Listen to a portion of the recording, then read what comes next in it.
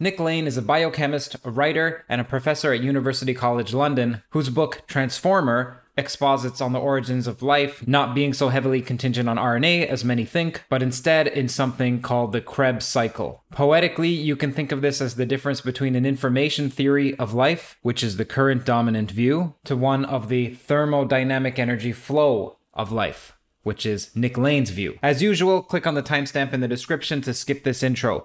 My name is Kurt Jaimungal. I'm a Torontonian filmmaker with a background in mathematical physics, and this channel is dedicated to the explication of the variegated terrain of theories of everything. That is, primarily from a theoretical physics perspective, so for example, grand unification and quantum gravity, but as well as understanding the role consciousness has to play to the fundamental laws, provided these laws exist at all in a form knowable to us. Two quick announcements. Firstly, there's a physics and consciousness contest on this channel, the link to which will be in the description as well as the thumbnail is over here. Essentially, it's the physics version of the 3 blue, 1 brown math contest, except ours is for physics and consciousness as well. If you have an idea for some explainer of an advanced physics or consciousness concept, then think about creating a video for this and submitting, as you have the chance to win $1,000. Brilliant has come in to give $5,000 among the top 5, so that's $1,000 for each. The second announcement is that there's a new theoriesoferything.org website. This is a website where you can support Toe/Kurt, which is me, instead of on Patreon, because Patreon takes a huge cut, as well as PayPal takes a cut. There's many different places that take their share, and as a creator, you don't have control over your donations. So for instance, Patreon may decide to shut you down for whatever reason they like. There are also a variety of benefits that come with being a member on the TOE website. For instance, you get an ad-free version of the shows that are coming out, an audio ad-free version. That is to say, you get a private link to the RSS feed to download the audio versions, and they come out about 12 to 48 hours, sometimes even 1 week prior to you seeing them here on YouTube. Just so you know, the way that it works is that I finish editing, and then I have to do another run-through and go through timestamps and catalog references and so on. That takes time, and what it means is that I put it out on YouTube, and then I have a lag so that I can build up some hype and some audience prior to the premiere, but then that means that I've actually finished the episode a couple days before. So what I'll do is I'll upload simultaneously for the members an audio version, ads-free, and then later it premieres on YouTube. For you as the YouTube audience, nothing changes. This is the way I've always done it. It's just that I have here an audio version for a little while prior, which I'm going to release to the TOE members as a thank you, and it's going to be ads-free. So that's one of the benefits. From this point forward, there may be mid-rolls, that is ads in the middle of a podcast, and that's just part and parcel of the TOE members, the TOE audience. You are sponsoring TOE, and then the sponsors also sponsor TOE, so thank you for your support. Those won't be there in the audio ads-free version for the TOE members. Second benefit is that you get discounts to any live events when we do have them. For instance, I'd like to do Carl Friston in London live in front of an audience. Same with E. McGilchrist and John Vervaeke at some point. Another benefit is that there will be exclusive merch offered to the TOE members. Another benefit is that there's a number to text me. Again, if that's what you're into, we're testing this out for about a month. And yes, this is something where I am texting you back to your phone. Throughout much of this, you can see that the artwork here is exquisite on the website, and that's because it's been done by Boris Martinez Costello. A link to his Instagram is in the description as well. Thank you, Boris. Thank you so much. As for today's sponsor, it's Brilliant, brilliant.org. Now, Brilliant has been with TOE since near the beginning.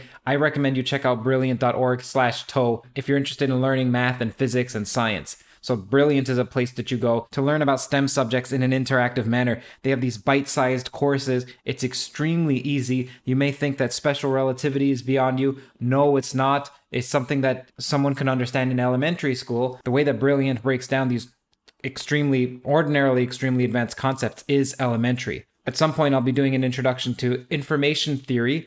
In particular, there's David Deutsch and Chiara Marletto's constructor theory. And because I'd like to learn that, I decided, let me brush up on the fundamentals of information theory. And I took Brilliant's course just to do so over this winter break. Visit brilliant.org/TOE, that's TOE, to get 20% off the annual subscription. I recommend that you don't stop before 4 lessons. Just keep going until you hit 4, and you'll be greatly surprised at the ease at which you can now comprehend subjects you previously hadn't difficult time grokking. Okay, thank you, and enjoy today's episode.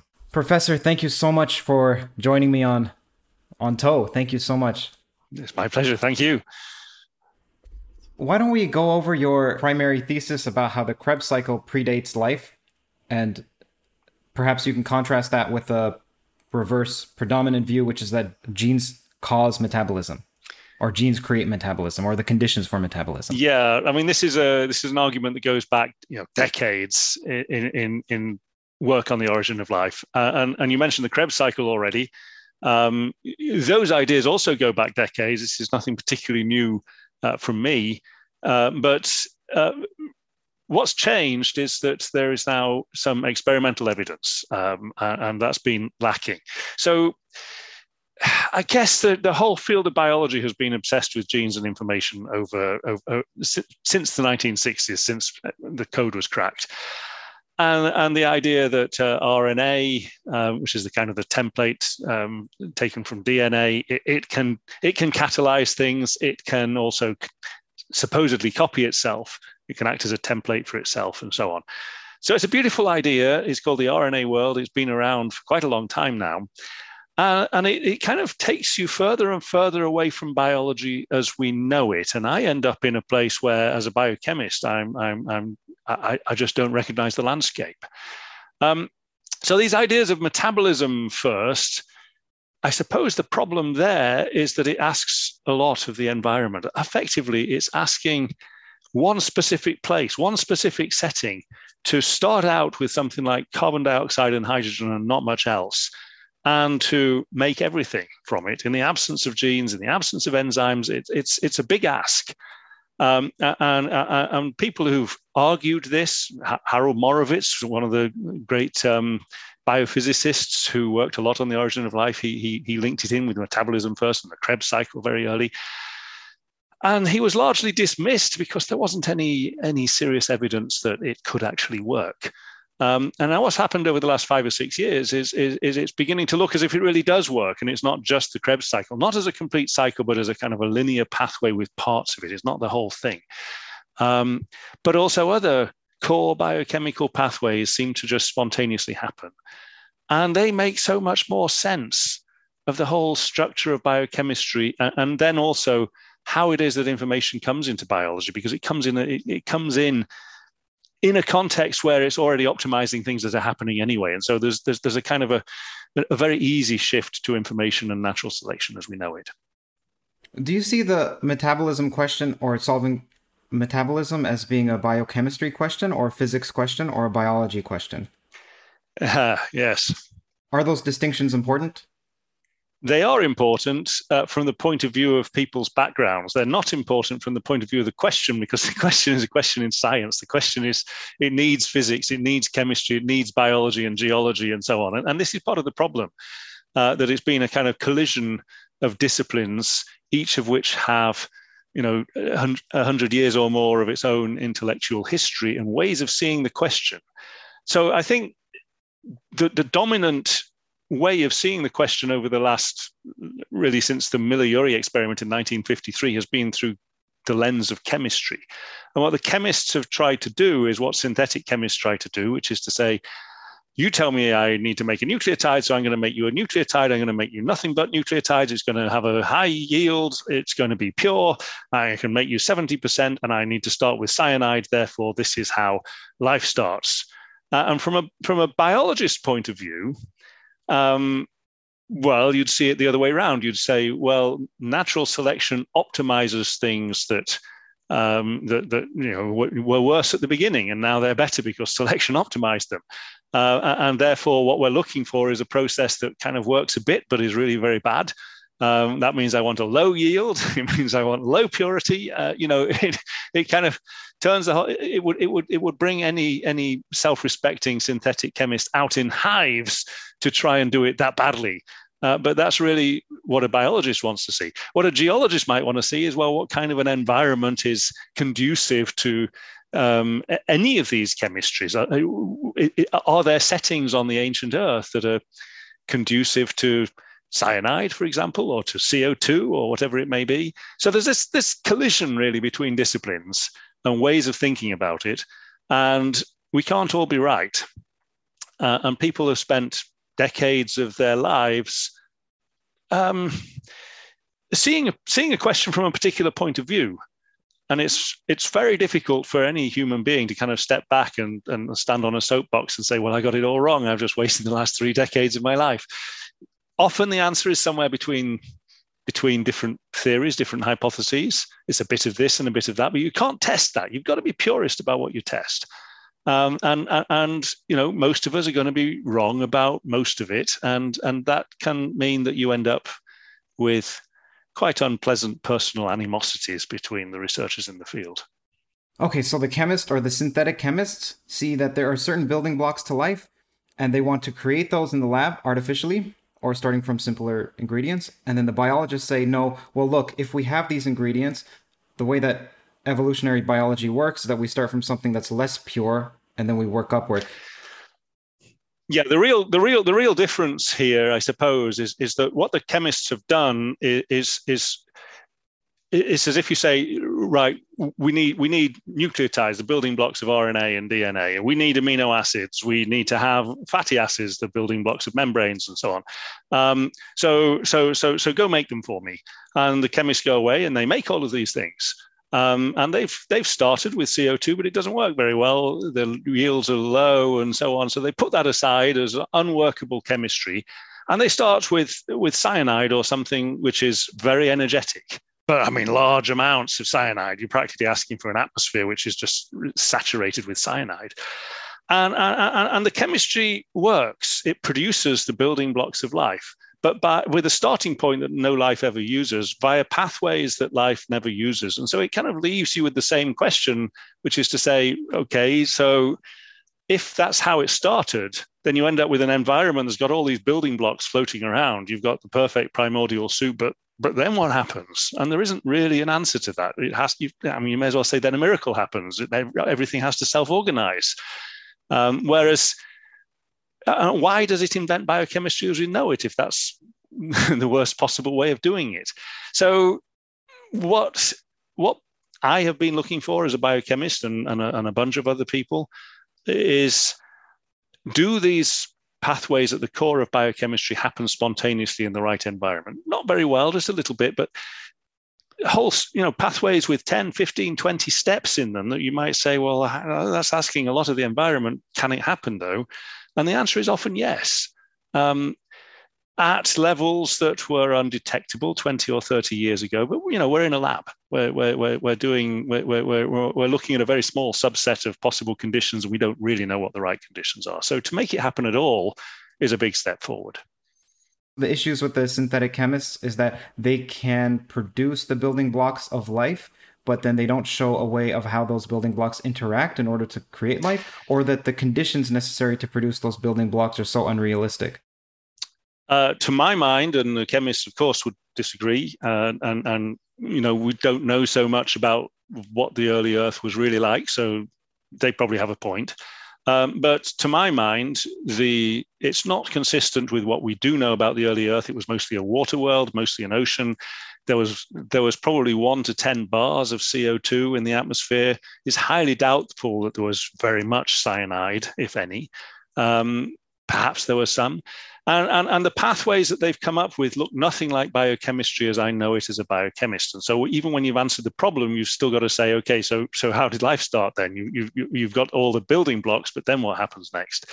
Whereas if what you're looking at is an environment which is kind of dynamic and continuously, you've got a continuous flow in, say, a hydrothermal vent, you've got a continuous reaction going on. And remember that, we are a continuous chemical reaction. If you put a plastic bag over your head and stop breathing, then your continuous chemical reaction stops, and life stops. So we breathe, we have lungs, we have a cardiovascular system. We've got all of this sophisticated way of making sure this reaction is happening in each and every one of our cells. So take all of that away and say, well, how can you have a continuous chemical reaction that's happening, which is converting the environment into more of me, you might say? And the answer is, well, you need a dynamic environment, something like a hydrothermal vent, where you've got a continuous flow of reactive things that are mixing and reacting and producing structures right there. When you use the word pathways, or biologists use the word pathways, is that referencing the recipe that creates some end product? What is the word pathways? Yes, sorry. a lot of people have seen a metabolic map, which kind of is like the map of the London Underground or something, except a whole lot worse.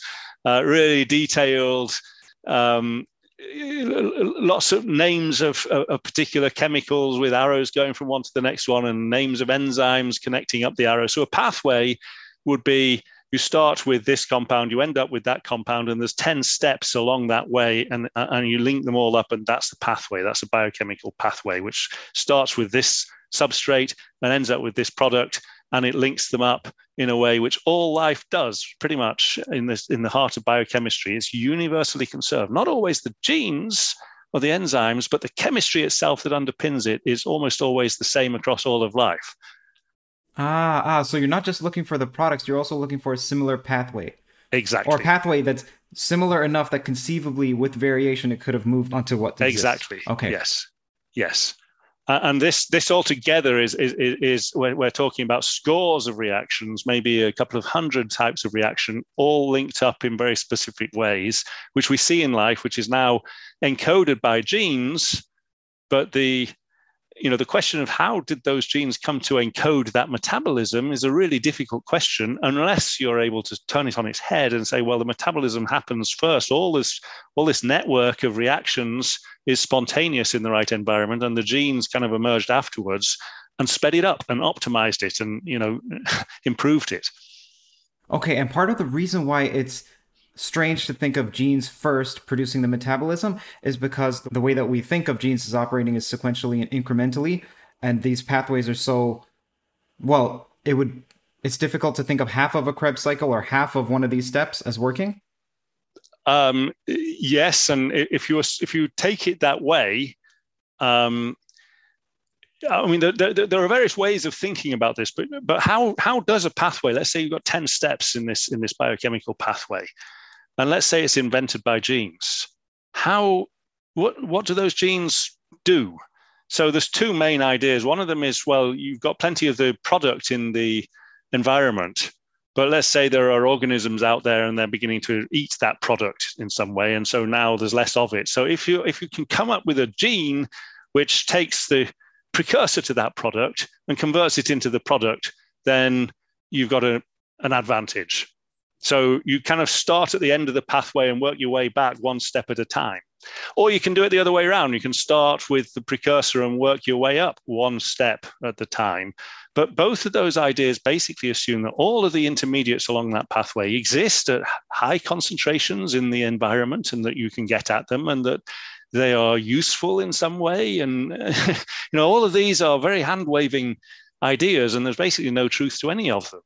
Whereas if what you're assuming is that actually the going from one to another along this pathway at a low level, it just happens. These things just interconvert into each other. There's not, and so at that point, a gene which speeds up any step will tend to increase the whole pathway. So it's much easier as a question in evolutionary biology about how do you then kind of ramp up, because all you're doing is increasing the flux through a system that exists anyway.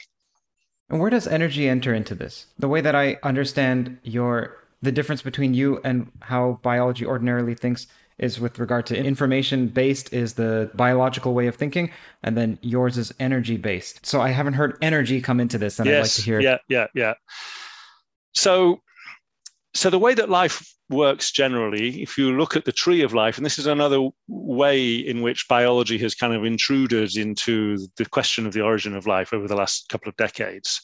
What does the tree of life say about the very base, the kind of bacteria that are the most ancient, the very first ones? They're not the very first ones. These are things with genes, with enzymes. They're pretty sophisticated cells. This is the common ancestor of all of life as we know it.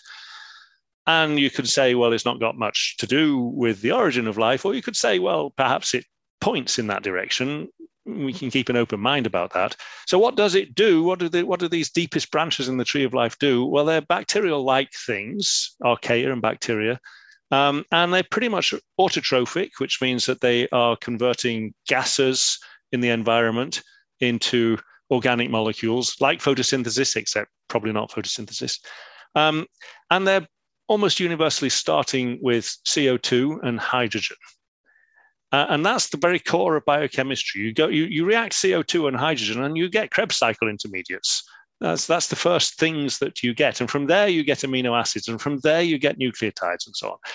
The problem is that hydrogen and CO2 don't react very easily. This is the problem that the chemists had for a long time. You can heat them up. You can add a catalyst. It does work, but it's difficult. It's only been in the last few years that people have succeeded in doing it. Now, what life does is it uses effectively an electrical charge on the membrane around the cell to drive that reaction.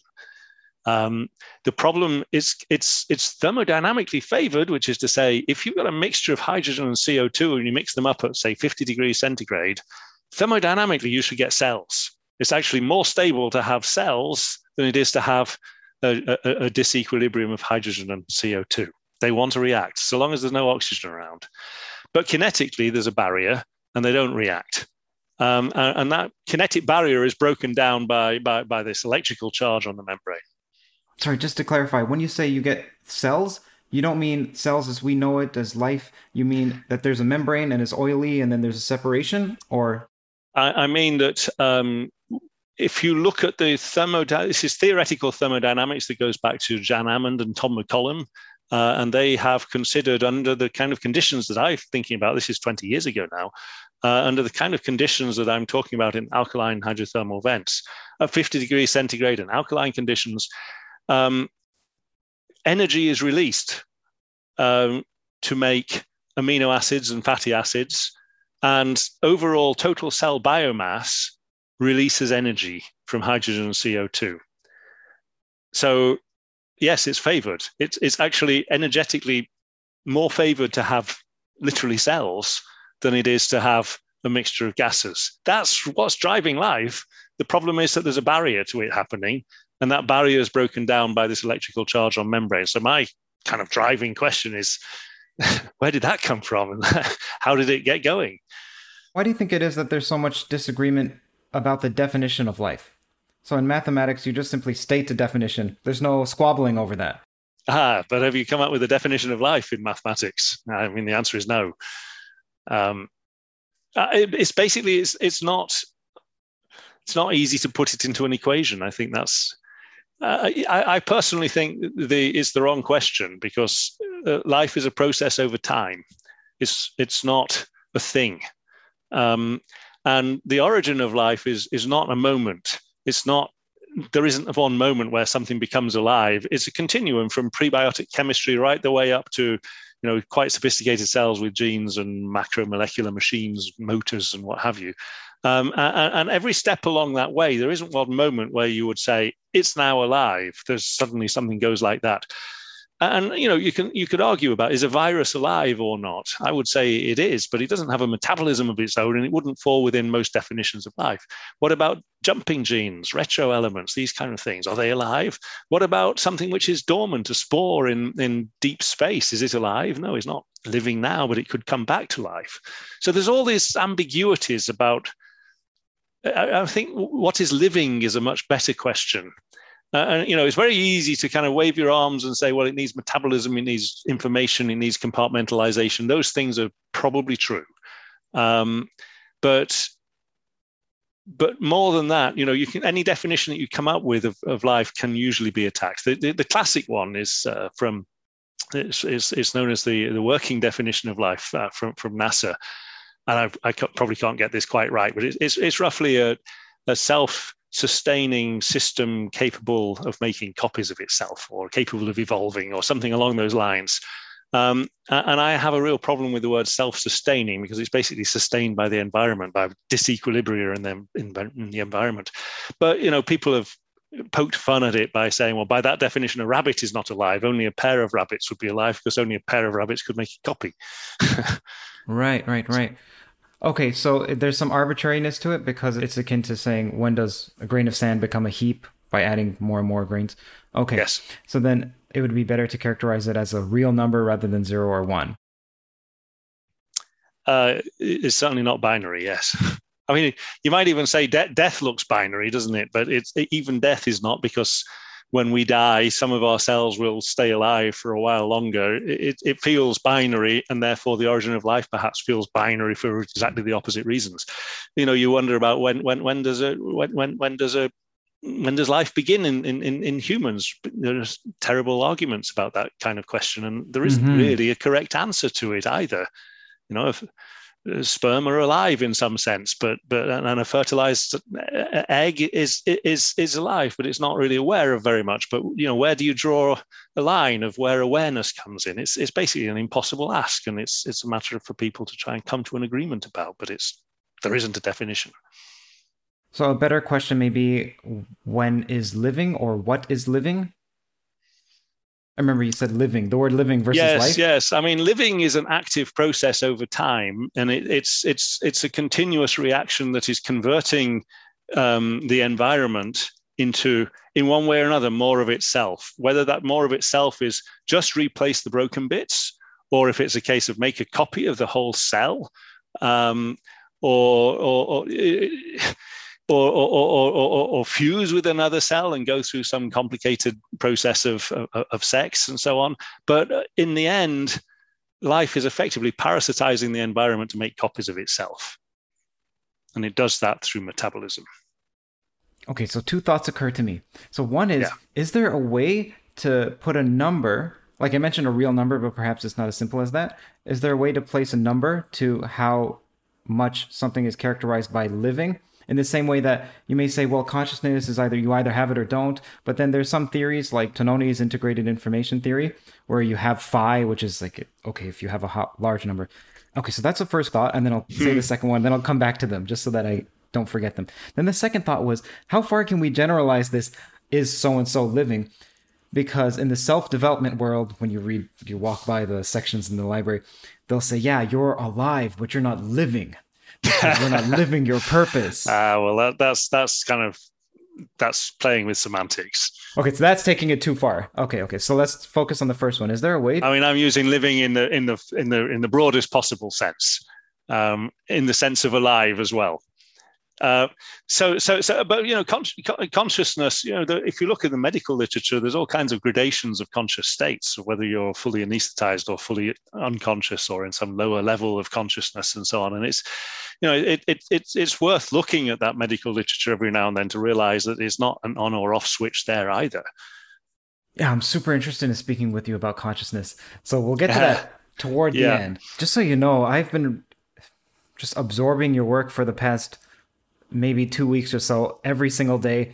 And I have my own Nick cycle. So people have Krebs cycle. I have a Nick cycle in my brain.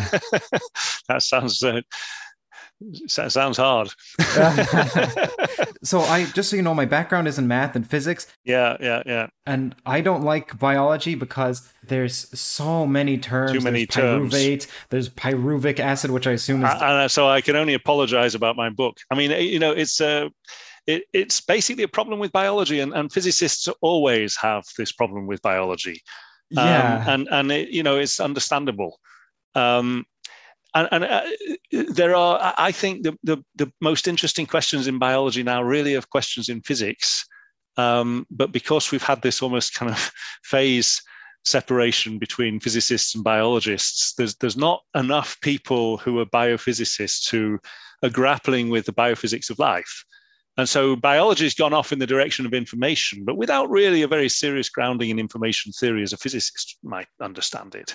Is really about, just let's sequence the hell out of everything and see if we can find a pattern. And that's kind of intellectually very shallow. There are patterns there, and we've learned, almost everything about the world from doing that. But it doesn't really tell us, your question, what is life and what is living and those things. The answer is not to be found in sequencing all the organisms. You have to take a step back and think about, well, what is metabolism and what are genes and which came first and how do they relate to each other, and what processes on the planet are driving this whole process. And these are often questions in physics, but biology is so intrinsically complex that physicists very often get pissed off and back away, and they can't deal with too much pyruvate. Yeah, there's a flurry of unmitigated polysyllabic terminology that it's difficult to become acquainted with. Like it's a more the way that I imagine is that you become used to it over time. And so if you first encounter it, then it's overwhelming, at least for me. But you and Michael Levin are responsible for turn in tow in this channel toward more to interviewing more Well, biologists Michael because Levin is doing amazing work, and you know, all this electrical fields controlling development is, most biologists at the moment, if you say that to them, would probably freak out. Probably back. I don't know what he said to you about this, but you know, he's obviously right. He's obviously found something which is really important. You know, his Nobel Prize winning stuff that he's doing, in my yeah. opinion. Um, and it's profound. And this is the direction of 21st century biology. And you know, it's trying to understand what actually is this language of fields in cells. You know, it's early days in terms of that. But most biologists still now would back away from it and treat it in some way as pseudoscience or as you know, just not real.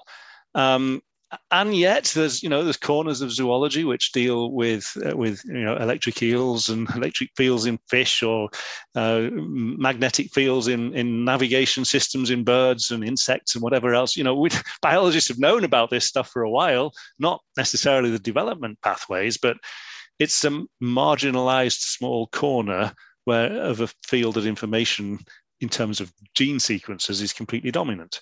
And genes don't tell you anything about shape, about structure. You can look at any genome you want, and nobody, unless they already knew what the organism was that's coded for there, would be able to tell you what shape it is. What kind of an organism is it? Like I mentioned, I have a Nick cycle in my head. So but I mean that in many ways because I started bicycling more just to get your audiobook in my head. So cycling is a great word. Certain words that you say strike me because your book is in my working memory currently. And you said 20th century biology is going to be the biology, sorry, 21st century 21st, biology will yes. be the biology of fields. Okay, why don't we expand on that? So that was right at the end of the book. We're talking about consciousness, really, but also development and how cells know when to stop, know where to go, no. You know, there's all kinds of questions that Michael Levin talks about. From my own point of view, I've been thinking for a long time about bioenergetics. That's my own kind of specialty.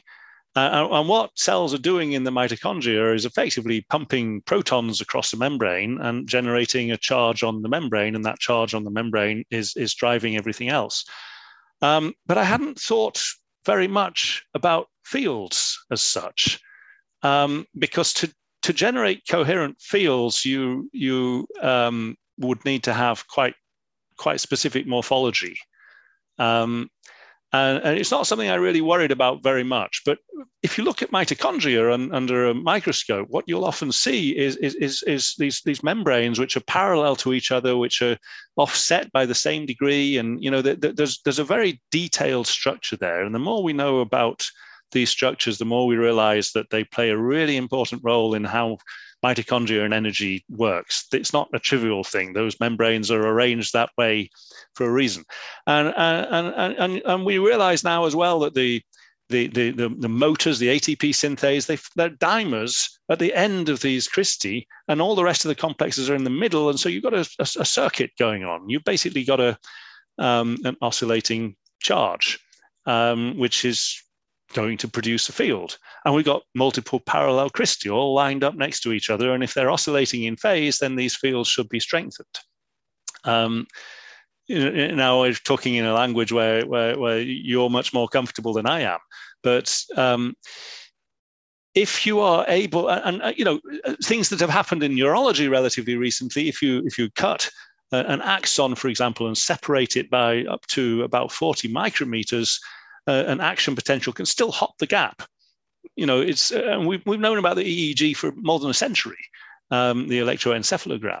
So we know that the brain is basically electrical, but amazingly, people don't really know where are those charges coming from? There's an assumption, which is that, it's just depolarizing neurons. It's an action potential going down this neuron. It's a network of all these neurons all doing their thing, hundreds of cells, maybe thousands of cells, all firing simultaneously or in a circuit or whatever. That's what we're picking up on. But do we actually know that? I don't think we do. The fields are quite weak on the membrane itself. But inside the cells, we've got all these mitochondria with stacked cristae generating what ought to be quite powerful fields, which should interact with the fields on the membranes as well directly and interfere with whether or not they're sending a signal or not. And this is a whole area of biology that, at the moment is hand waving. We don't know if any of this is true. And it makes a very specific prediction about the orientation of membranes. If they're all offset to each other, then the fields would interfere with each other and it would never work. So, there's quite specific requirements for this to work. But it does seem to be oriented that way. It does seem to work that way. And then you end up with really interesting questions to me, which is, well, why the mitochondria? Why these fiddly things inside cells? Why not the level of neural networks? And the reason for me there goes back. Actually, I wrote a book 10 years ago, 12 years ago called Life Ascending, and there's a chapter in there on consciousness where I failed to answer the question at all, to my own satisfaction at least. Well, everyone does. You're in comfortable company. I was left with two uncomfortable conclusions. One of them was that, and this I was really only reporting on what other people said. One of them is that it's a property of physics. It's a property of matter. It's an unknown property of matter. And when we know a bit more physics, then we'll understand what consciousness is. And so the sun is conscious in some way or another. It's panpsychism, and it's got people like Roger Penrose and Hameroff and so on have been arguing along these lines for a long time. I find it uncomfortable. I don't really believe that the sun or the moon is conscious in a meaningful way. I tend to think of it as basically a property of a nervous system. But if you think of it just as a property of a nervous system, then it comes down from my point of view as a biochemist. You've got a depolarizing neuron. You've got sodium ions rushing in, potassium ions. Ions are changing around. And that gives rise to a feeling. And what's the feeling in physical terms? If it's not a property of matter, what actually is it? And is it simply, in that sense, an illusion that's concocted by a central nervous system? And I find that very unsatisfying as an answer as well. And it also kind of says that it's a property of central nervous systems. So what did selection act on? And this is where Michael Levin's ideas are really important, because he's saying that no, it's much wider than that. All cells have these fields. All cells are communicating electrically. It goes right back to not just the earliest animals, but probably back to single-celled critters as well. And then when you start thinking about, the charges in mitochondria inside cells, mitochondria were bacteria once. They were free-living once. And so the charges that they have on their membranes is separating the inside of the bacterial cell from the outside world. And so it has much more meaning. You can understand why selection would act on that. It's effectively telling you, how am I doing in the world right now? Am I about to die? Is something gone wrong? It's of real selective value that this is kind of giving you an integrated real-time feedback on your state in the world as an electrical field that integrates the whole cell. And when you start thinking in those terms, and you start realizing that, driving this reaction between CO2 and hydrogen at the origin of life requires an electrical charge on a membrane. And so electrically charged membranes go right back to the beginning. And it's the only way, really, of integrating the cell as an entity in relation to its environment. Then there's a beautiful idea there. I'm not really saying that bacteria are conscious in a meaningful way. It's just that there are kind of integrated states of their state of being in the world. Either they're doing well or they're stressed, that kind of level of feedback. And it's calibrated by a field. And those fields are used during development to say, okay, now you've grown enough, now stop, now you're in a high, or whatever it may be. And there's a whole language of how fields are communicating in biology, which we've barely touched the tip of the iceberg. Okay, let me see if I got this straight. So earlier you mentioned that there's an axon, you can cut it, and then you can separate it such that chemicals shouldn't be able to be interchanged between here, like Yeah, it's neurotransmitters. too slow for that, yes. So it'll just hop over as if there was no gap. However, there's still a signal, and that signal is called an action potential. Yeah. Okay. And one of the reasons you think, or people think, mitochondria are important are because you use this word Christi, which I believe refers to these are the membranes inside the folds mitochondria. inside. Yes, exactly. Yeah. Okay, and the reason why these folds are important is because they have plenty of surface area, even though they're small. Yes, they have a lot of surface area, but they also have a structure and an orientation. They're lined up in parallel very often, and they have a very high charge. And ironically, it's very difficult to measure that charge. Why? Why is Because that? because if you're measuring the charge in a neuron, you can insert a microelectrode into a neuron, and it was all done with giant neurons in squid and things like that. But still, you can insert an electrode into a neuron. But remember, a mitochondrion is a small part of a cell, so it's much smaller than a neuron. Um, and and people have done this. People have inserted microelectrodes into mitochondria, and the irony is they've never really measured much of a potential difference. And the reason for that is almost certainly that they've just inserted it into what's called the matrix, which is the main kind of bulk space inside the mitochondrion. And so they're measuring a difference between that and the rest of the cell, and it's not much. But then you've got these structures, the cristae, which are very tight membranes, which is basically impossible to poke a needle into. And that's where all the charge is. So to try and measure that charge is a really difficult thing to do. And people are getting closer to it now. There's some really clever, ingenious ways of trying to measure what exactly is the charge in this closed space, really narrow closed space. But it's a very difficult technical problem. You can basically calculate it. You can show it with dyes, but you never really know what the dyes are interacting with otherwise. So it's intrinsically difficult. Okay. Do you imagine that this is a technological problem that will be solved in the near future? I hope so. Or there's some in principle reason why it can't be done? No, I think, I mean, it's just difficult, but I think we can do it. I mean, I intend to give it my own best shot, but there's a few other people thinking along these lines as well. Now, the fact that mitochondria may be important for consciousness, does that imply that the bacteria which don't have mitochondria are not conscious or at a much lower level of consciousness and protozoa? So protozoa do have mitochondria. And you can see videos of the way that they behave, and they're astonishing. I mean, watch videos of protozoa, the way that they move around, and they go fishing. They do all kinds of. The control of their behavior is exquisite. It's the kind of thing that should make people believe in God. It's just so beautiful. So it's not a matter of genes being expressed. There's something controlling this system, which is happening in nanoseconds. It's happening extremely quickly, and it's the whole cell which is doing this. It's not just one bit of the cell. It's not. Imagine you're a molecule. Finish the book this way. Imagine that you're a molecule. Shrink yourself down to the size of a molecule, and the cell is like a city. And where I am now, I'm in London, and 20 miles away, through to Canary Wharf or Greenwich or somewhere like that. There would be other molecules. The people over there would be like me as a molecule, as a pyruvate molecule inside a cell or something. So what is it that unites me with this person 20 miles away in a cell? And the answer is, well,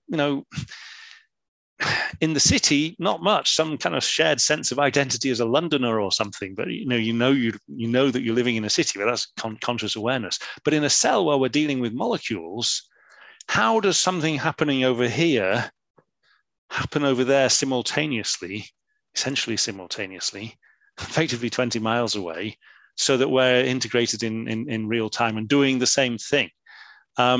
Now, fields can do that for sure. So how would you have a field that operates on the whole cell? Well, if it's on the membrane that surrounds the cell, and if what that membrane is reporting on is how you're doing in relation to the environment, because if you're taking up food from the environment and burning it and using the energy to generate an electrical charge on the membrane, and there's plenty of food, you've got a nice charge, everything's good.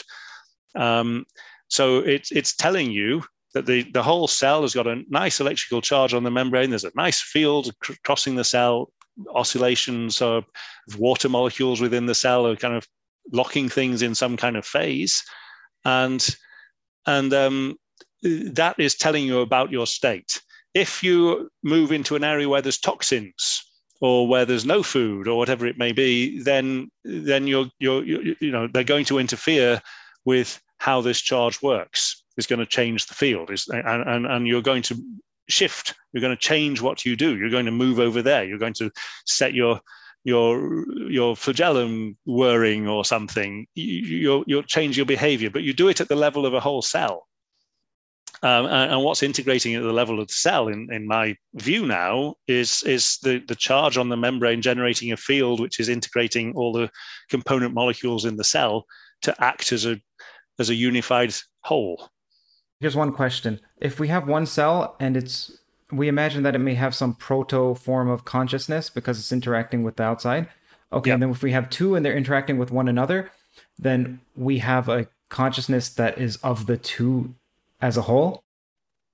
Not necessarily. If they're locked in phase in some way, as they may be with two neurons locked in phase in a multicellular organism, then yes, they could be. But if they're not in phase, then they would interfere with each other in some way. There's actually lots of evidence that, for example, pollinating insects, when they arrive on a flower, can sense electrically whether or not whether the nectar's already been taken, so they don't bother to go there. There's interference that I don't know very much about, but there's quite a lot of evidence that the animals have fields that are capable of interacting with each other. We just don't know a huge amount about it.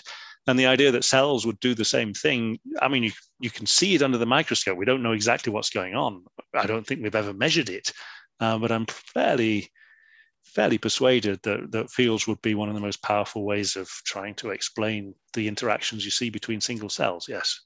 Now, this locked-in phase quality, I imagine, is also a spectrum and not zero to not binary, or is it? You tell me, you're the physicist. I mean, I would imagine that there's something of a spectrum, but there's some element in which once you get interference, then you would not have any locked-in phase. What I'm thinking is that I'm imagining the brain akin to there's vertices, so there's points, there's vertices, and then there's edges between them, and then there's a slew of them, and then they're interacting with one another. And that any subset of these, not any subset, but there will be manifold subsets, so plenty, not manifold in the math sense, but many subsets that will be in phase with one another at any given point in time. And so any individual comprises perhaps more conscious subsets than there are atoms in the universe if you do some analysis of how many subsets and so on. That is to say that Nick is not just one consciousness. It would be trillions or 10 to the trillions. But I don't know. So because I don't know what counts as consciousness here. Yeah, I mean, I'm not a neurologist, and I'm not working on consciousness as we know it in human brains. What bothered me, it's a question in philosophy as well. Is if you've got and it touches on AI and whatever else. If you've got an extremely sophisticated processing system. And the brain is an extremely sophisticated processing system. Does it need to be conscious? Is there some kind of emergence? And if so, what governs that emergence? And it may be that is the case, but I find emergence one of those words which is overused. It has a real meaning, but it's very easy to say, oh, it's an emergent property. And, it basically says, I haven't a clue what I'm talking about. It's a nice word. So I had this problem. I can imagine the classical philosopher's zombie, which is capable of behaving in a perfectly normal human way without experiencing any emotions or any feelings or anything else. And I can imagine robots and AI being like that as well, capable of being enormously intelligent and having conversations that would persuade us that they are human. But without feeling anything. And so I'm back around to this question of, well, what is a feeling? Is it real? Is it a concoction of a central nervous system, an emergent property? What actually is it? And to my mind, natural selection always works on something else. There are simpler systems. So I'm perfectly happy to believe that a dog, for example, is not necessarily that intelligent. I don't know, but I would think it's consciously aware and capable of feelings, capable of emotions. And the idea that a dog will pine after its master's died or whatever is very familiar to most people, and it seems obvious to me that would be the case. And from a biologist's point of view, why would it not be the case? Selection has to act on something. Why would one central nervous system be utterly different to another one? There's a matter of, it's a continuum again. We have a really high-powered processing system, but our feelings, our emotions, I think we probably share them with a lot of other creatures, and it's very easy to imagine that a chimpanzee can be in love or can feel pain or any of these feelings. They feel animalistic to me, and we can nuance them with all kinds of intelligence and thoughts and language and whatever else, but a feeling of malignant sadness underneath everything else it's not something which is that you have much control over, or a feeling of just being overwhelmingly in love with someone. What can you do? We have no control over these feelings. They're very separate almost from a parallel processing system. They can be overwhelming, and so what are they? And this is where I think this language of feels and so on comes in. And I'm not saying that a bacterium is conscious in a way that any of us would recognize. I'm just saying it's the germ of a kind of something which tells you about your state, and which is not just, it's more than the sum of all of these parts. It's something which gives you an integrated feedback on, am I effectively sad or happy, you might say? Am I content in this environment, or am I stressed in this environment? That's the nature of a feeling.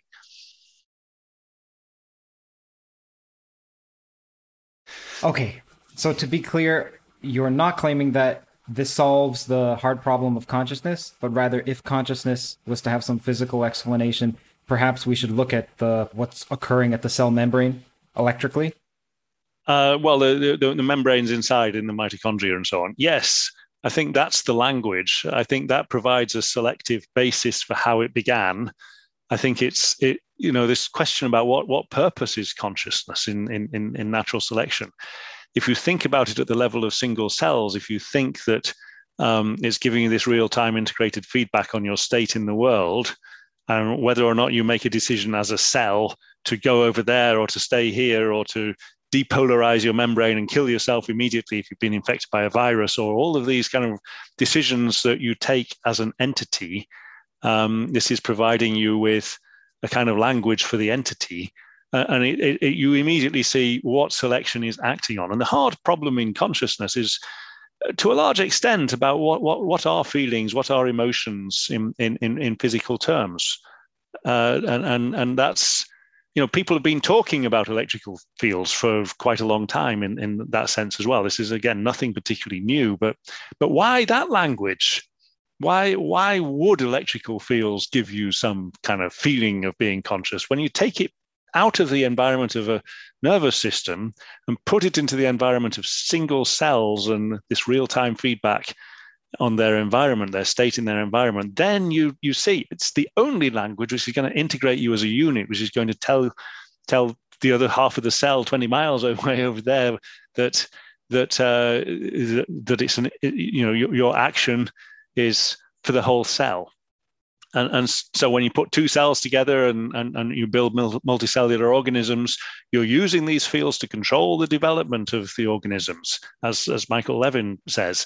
And then as you end up with a central nervous system, it's channeling more of that energy into circuits. And whatever the explanation is, it has to correspond to what we already know about neurology, about the way that neural networks actually work. And the problem I have, for example, with Penrose and Hameroff and the idea that it's all to do with the microtubules, for example, is that it's not very obvious how they correspond to, at least it's not to me, how they correspond to what we already know about neurology, about neural networks and so on, whereas mitochondria are completely integrated into that. They're part of the neurons. They're part of the depolarization of neurons. They can interfere with it electrically and so on. So they're linked in with the structure, I think, of the neurons in a different way. The reason, though, that I came back to this and started taking it seriously, and lots of people seem to think that I'm barking up the wrong tree altogether and should never talk about neurology again or consciousness again. But the reason is an interaction with a biophysicist called Luca Turin, and he came to see me a few years ago and was talking about anesthetics, general anesthetics. We don't really know how they work, and he was interested in xenon in particular, which is an inert gas. And it doesn't really have a shape. It's a sphere of electron density, so it's not obviously going to interact with any type of receptor. And all the different general anesthetics, they have different shapes and different chemical properties, and it's not obvious that there's any kind of type of receptor that would deal with them all. And it doesn't really have any chemistry, but it can transfer electrons. And so it can interfere with electron transfer. And what Luca Turin had shown, which really made me excited, is that they do interfere with the transfer of electrons to oxygen in respiration. Now, that doesn't prove it's causal. That just shows that anesthetics interfere in some way with respiration.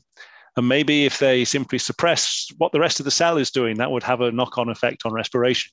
You could say that would be the case. But he didn't find anything else that a general anesthetic was having an effect on. And so if you put it together with what I was saying about the requirement for cells and the electrical charge on the membranes to integrate their state in the environment, then suddenly it's a rather thrilling idea. Doug Wallace is another person who's been working on these fields in mitochondria for some time now. And again, he's out there on a limb as far as biology is concerned. He's one of the few people who's willing to talk about parallel crystal generating strong electromagnetic fields that are reinforcing each other and communicating across distances. This is not the language that biology is used to, and Doug Wallace is very distinguished, and so people will kind of tolerate him towards the end of his career talking about these things. Luca Turin is I won't say he's an outcast, but he's on the edge of scientific respectability, and it's not because he's a brilliant scientist. It's just that he's saying things that people in biology don't want to hear. Interesting. Turin found that xenon interrupts or interferes with respiration. And when you say respiration, you mean cellular respiration? With the transfer of electrons, yes, which is to say, this is what's going on in mitochondria. So you basically have a current of electrons going from food to oxygen, and gases like xenon interfere with that current of electrons. And that means that it makes respiration less likely to occur. And by the way, what is cellular respiration? I assume you take in oxygen, but I don't know if that analogy between my respiration. Yeah, yes, no, it's exactly right. I mean, we're stripping electrons from food by the Krebs cycle. That's what the Krebs cycle is doing. It's taking electrons from food, it's feeding them into the membrane, and then we have a current of electrons in the membrane going to oxygen. Oxygen picks up 2 electrons and 2 protons. And it ends up as water, so basically we're reacting hydrogen, the electrons and the protons. We're taking hydrogen from food, we're reacting it with oxygen, but we're not doing it in one step. That's rocket fuel. That's what's powering a rocket. We've basically got a current from one to the other, and that current is powering the extrusion of protons across the membrane, and that's what's putting the electrical charge on the membrane. So now we have an electrical charge on the membrane, and the orientation of these crystal structures means that this is a current of protons. It's an oscillating current of protons, and that's what's generating the field. Is there a radio wave associated with this? Would Turin found that somehow xenon is associated? Okay. There is, yes. I have to say I don't quite understand that. Please explain the significance of this. Um, Well, there's a funny story that he tells about that, because the guy who, I forget his name now, the guy who discovered the EEG in the first place, the electroencephalogram. Michael Cohen or no? No, that's different. No, this goes back much before. This goes I back just have different snippets of your book Yes, in my head. I remember Michael Cohen said something like, "No one understands." but he no, we're going back 100 years or more. To the discovery that the brain is generating Sure, electrical sure. signals that can be detected with electrodes on the scalp. He was actually looking for radio waves. He was looking for long distance communications between people. I think um, he'd had some premonition that a terrible accident had befallen his sister or something, and it turned out, lots of people have these premonitions that something terrible has happened to a friend. I have them as well, and every time I have them, it never turns out to be true. But for some people, it's true. Is it true? Is it true because it's real, or is it true because statistically it's going to be true sometime? I don't know. I've never looked into it. Exactly. But that's what he was interested in. That's what he was looking for: communication by radio waves between people at a distance of maybe hundreds of miles. And he discovered the EEG instead. And it's ironic because the key, we're on your ground again here more than my ground, but there's an Israeli scientist who's shown that electrons spin if it's passing through a chiral medium, ends up in the same spin state, so it's spin polarized.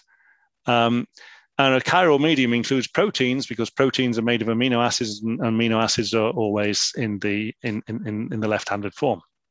And so all the current of electrons that flows from hydrogen to oxygen goes through proteins in this membrane, and those proteins are chiral, and that means that the electrons that are transferred are actually locked in the same spin state. And when you lose that spin state, that emits a radio signal, and that's what Luca Turin has detected. You mentioned something interesting, which is that there's apparently a psychic phenomenon, unverified, or maybe it has been, but we don't know. As far as I know, it's unverified. Well, people believe they can communicate to one another. One of the reasons why on Theories of Everything, I don't mind talking to some people who believe they've done studies and they're excluded from academia for whatever reason. I want to find out the validity of those because I think that there may be something to certain aspects of what people consider to be paranormal, that their explanation for why it works may be incorrect. There may be some physical basis. Like it's that we're obviously communicating right now. We don't think that there's any psychic abilities involved because we're just going through the computer. But perhaps something similar where radio waves are being transmitted, and if it's of a strong enough distress, then perhaps the person feels it. I think that science is intrinsically very conservative. And there was a lovely phrase from Peter Medawar who said science is the art of the soluble, which is to say problems that we can actually solve. So problems that we can't solve because we don't know how to go about it, we tend to put to one side and reject as not science. And that goes for all kinds of things, including ESP and so on. Now, to my mind, there's two questions. Number one is it real? And then number two is, well, can we then explain it? And I don't think very many scientists get involved in the question of, is it real? It's just not part of what science asks because it's not, we don't have a way of answering it, really. So we don't ask it. Now, so it may be real or may not be real. I don't know. I think there's another factor, though, which is that Occam's razor, which underpins all of science, really, which says don't multiply causes, try and find the simplest explanation that explains everything we need to know. It may or may not actually be true, but it is what governs science, which is to say, you first of all take the simplest possibility and test that. And if it doesn't work, then try the next simplest one and work your way up until you end up with something mad. But the problem with anything like ESP is it's almost certainly not the simplest explanation for things. Now, if someone were to show that it's real and that it really is happening, and statistically in some kind of trial, it would have to be with the power of a clinical trial, and then it's going to cost a lot of money, and it's going to, there'll be so many comebacks from people who are determined to demonstrate that it's not true, that it would be a very, very difficult thing to do. And then it boils down to personal experience. I've never really, I don't really believe in ghosts because I've never seen one, or I don't see any reason why they would exist, and I've never had any experience with them. But perhaps if I did, then I would change my mind. I don't really believe in ESP because I have these feelings that other people have that says something terrible's happened, but then I phoned them up and nothing had happened. It was just a figment of my imagination. Why did something terrible happen to you? Well, there's a simpler explanation, which is just that my brain is active. Right. You're thinking about someone. So, and probably for most people, most of the time, that's the real answer. So I'm skeptical of these things, but there's a whole lot more out there than we know now. And I've been talking about fields and consciousness and so on.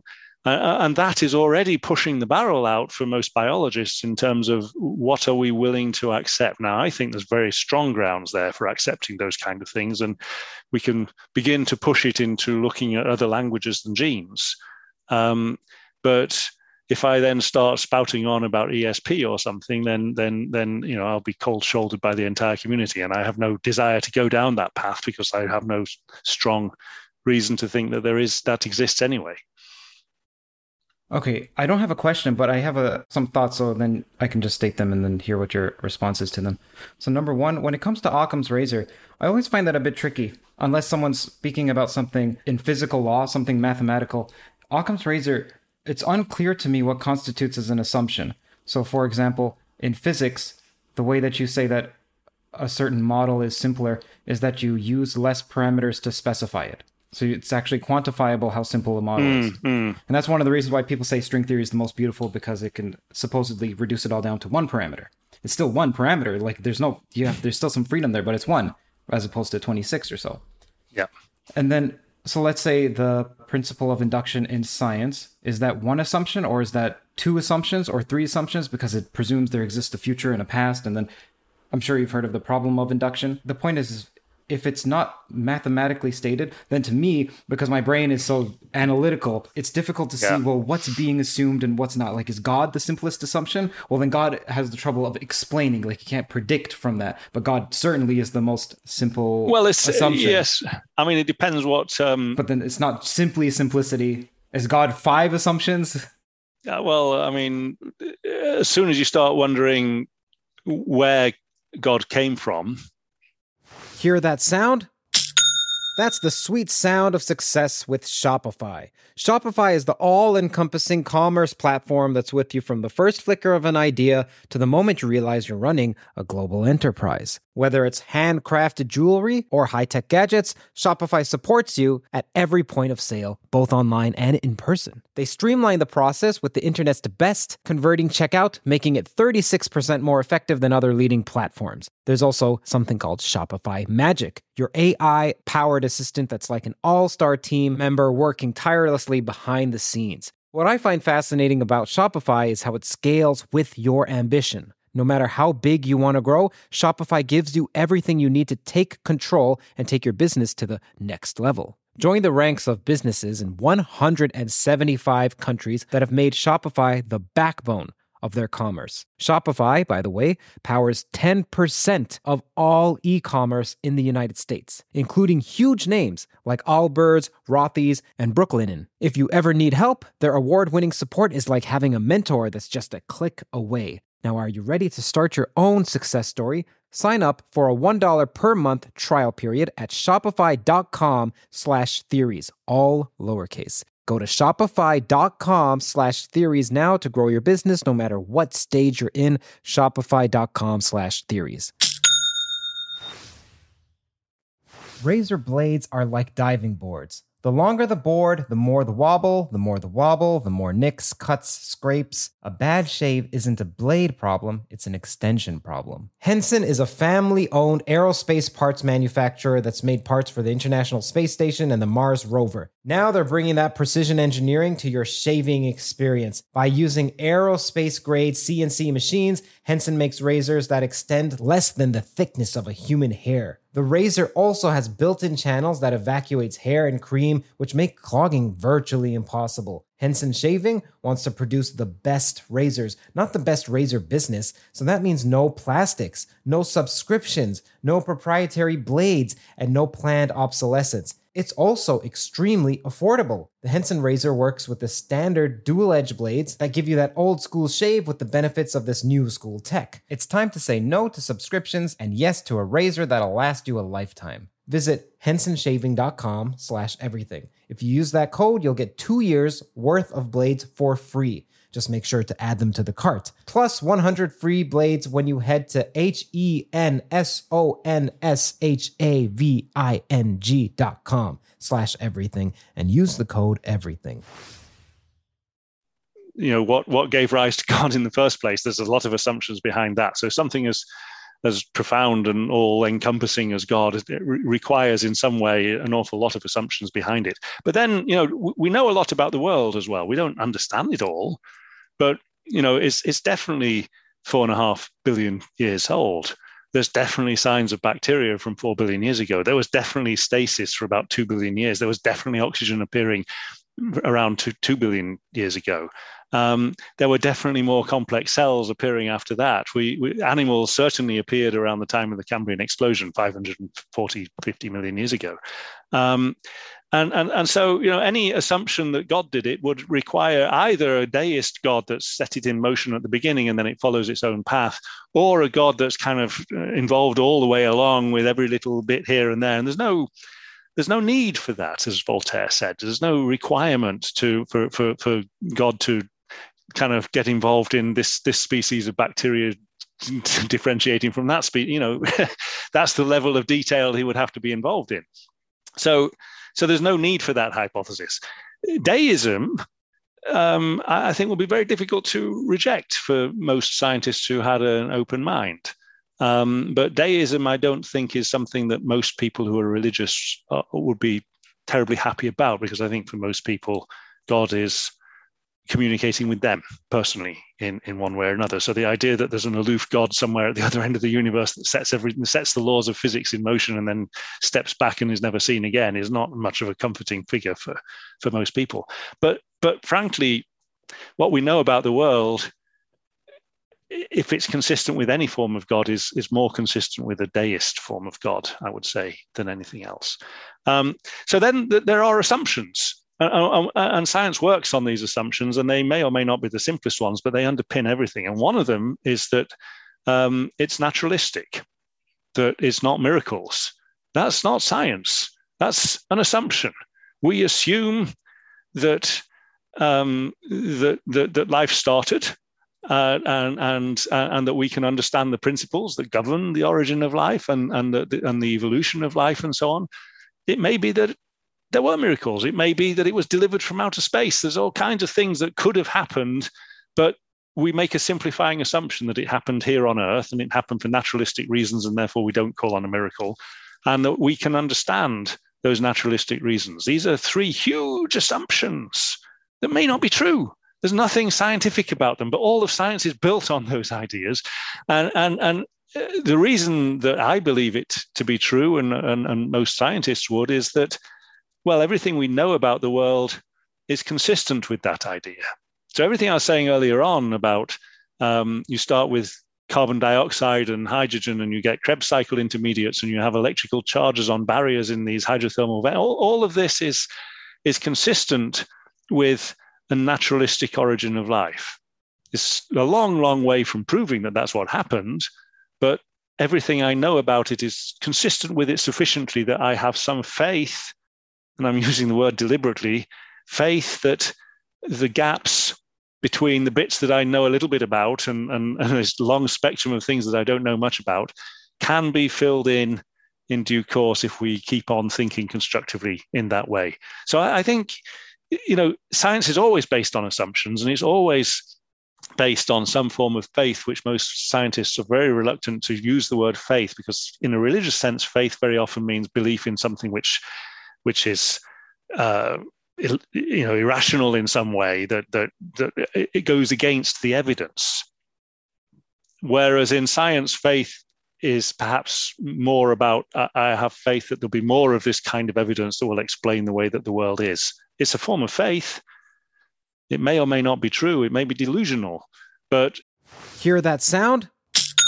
That's the sweet sound of success with Shopify. Shopify is the all-encompassing commerce platform that's with you from the first flicker of an idea to the moment you realize you're running a global enterprise. Whether it's handcrafted jewelry or high-tech gadgets, Shopify supports you at every point of sale, both online and in person. They streamline the process with the internet's best converting checkout, making it 36% more effective than other leading platforms. There's also something called Shopify Magic, your AI-powered assistant that's like an all-star team member working tirelessly behind the scenes. What I find fascinating about Shopify is how it scales with your ambition. No matter how big you want to grow, Shopify gives you everything you need to take control and take your business to the next level. Join the ranks of businesses in 175 countries that have made Shopify the backbone of their commerce. Shopify, by the way, powers 10% of all e-commerce in the United States, including huge names like Allbirds, Rothy's, and Brooklinen. If you ever need help, their award-winning support is like having a mentor that's just a click away. Now, are you ready to start your own success story?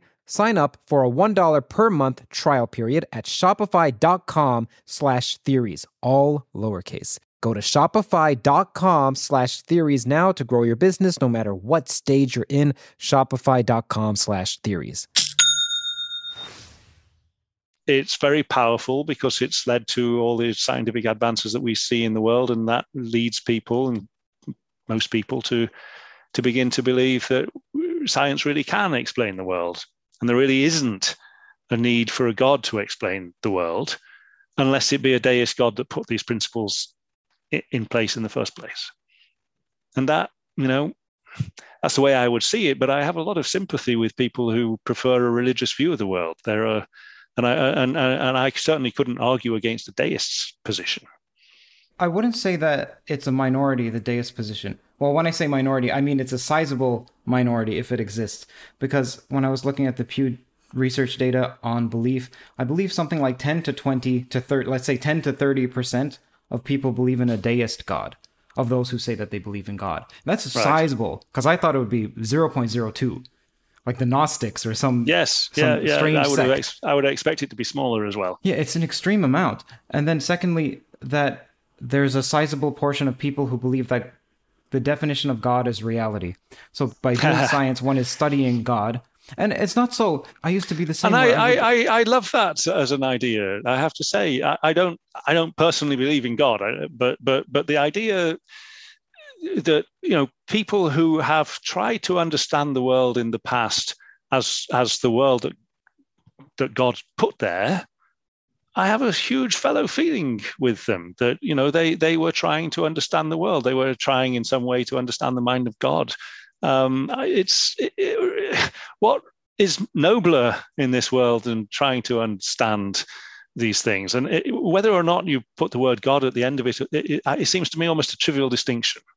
I remember my grandma saying to me years and years ago that to her, God was the voice in her head that told her what was right or what was wrong. It was basically her conscience. And I remember saying to her, well, I have a voice in my head that tells me what's right and what's wrong, and I don't think that it's God. And she was shocked and horrified that effectively I was saying I don't believe in God, and it hurt her deeply. And I've never quite forgiven myself. And I'm very careful to try not to offend people, because to me it's not very far away.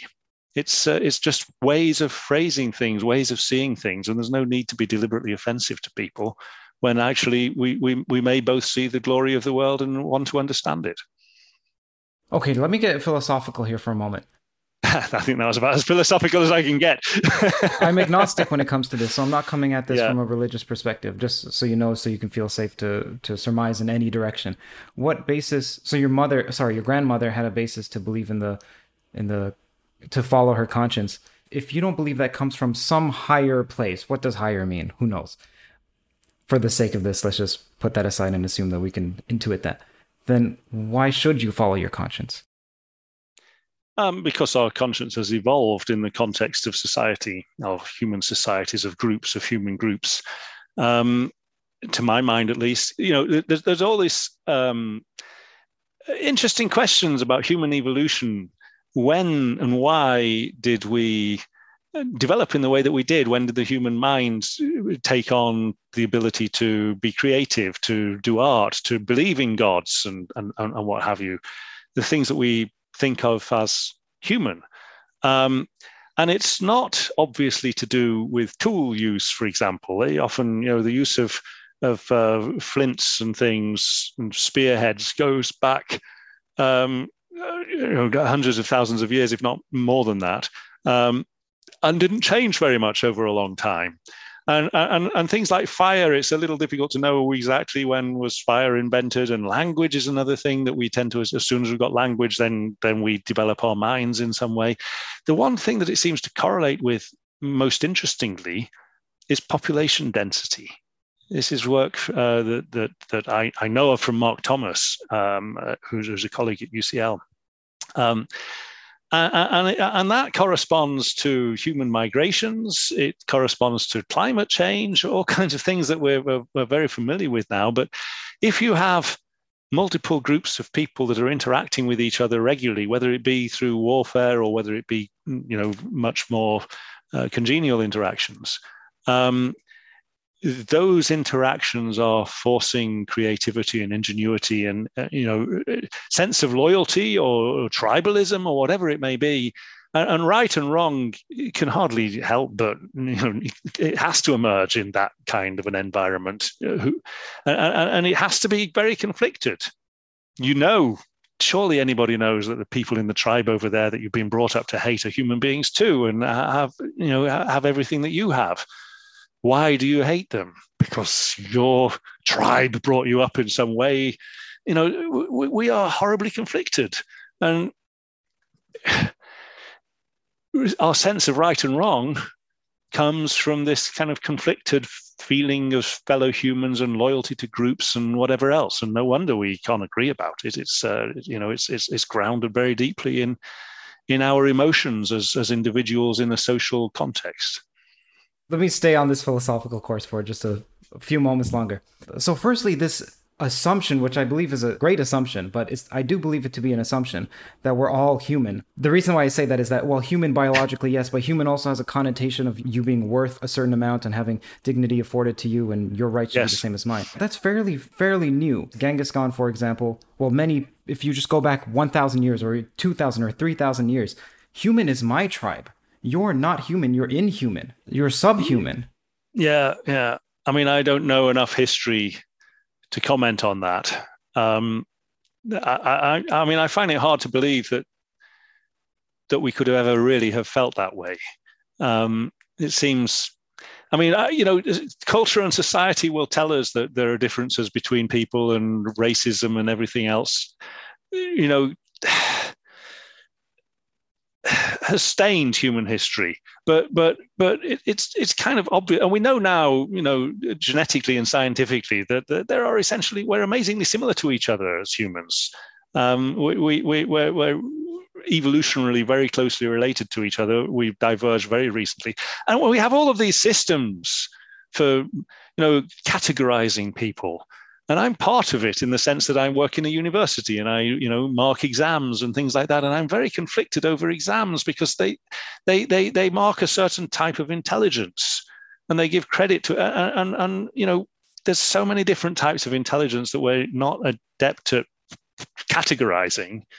And very often, to my mind, the people who are the best researchers, they're not necessarily the people who do best in exams. They're the people who think about things in their own way and who are obsessive about the question and who keep on pondering it and don't give up very often.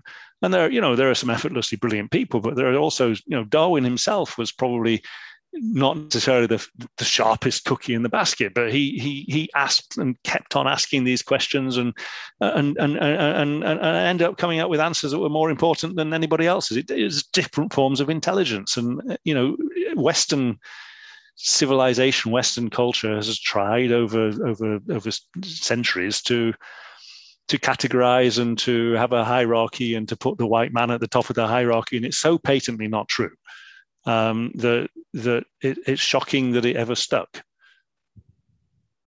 Okay, so then here's some more thoughts. Again, a few questions, but just thoughts. And then we'll get back to some, well, these are biological questions. So we were saying that, hey, humans are so related to one another. And so it's difficult for you to imagine that other people would think of other people as not being human. But then to me, I was like, okay, well, we have another spectrum issue there because it's arbitrary, where we define the line as being sufficiently different enough to not call human. And then secondly, it's unclear as to what makes you, you. Is it purely your DNA, or is it also the culture and the ideas that you Of course, it's the culture and the ideas. Okay. And then if so, well, then what we can say is this tribe has a right to say that you're sufficiently different than me unless you convert to me. I mean, this is the nature of human history, isn't it? It is tribalism, and it is generating a sense of difference. I mean, you could almost say that culture has gone out of its way to erect differences where they don't exist. I think individuals will always, if two people from any culture anywhere in the world are left as the only two people left on the world and are forced to talk to each other, they will realize they have everything in common with each other. And, it was true for practically anybody on Earth now. And always has been. But this idea of human or non-human, biology is so full of continua. Was a Neanderthal a human being? There was plenty in common, I'm sure. There are gradations everywhere, and there isn't a cutoff point. Okay, so then the last, and I'll stop this digression. The last point is that if we agree that tribalism is natural and is almost a universal, then what if one's conscience led them in the direction of saying, hey, in order for my genes to survive, it's better that my group compete with your group, and my conscience is telling me. So this gets back to the question, because I was asking, well, why follow your conscience? And you were saying, well, because it developed evolutionarily. Well, what I'm saying is, I can imagine Yes.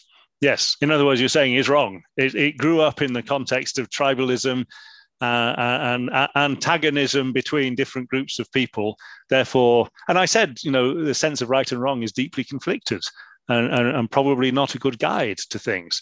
I think one of the great things about I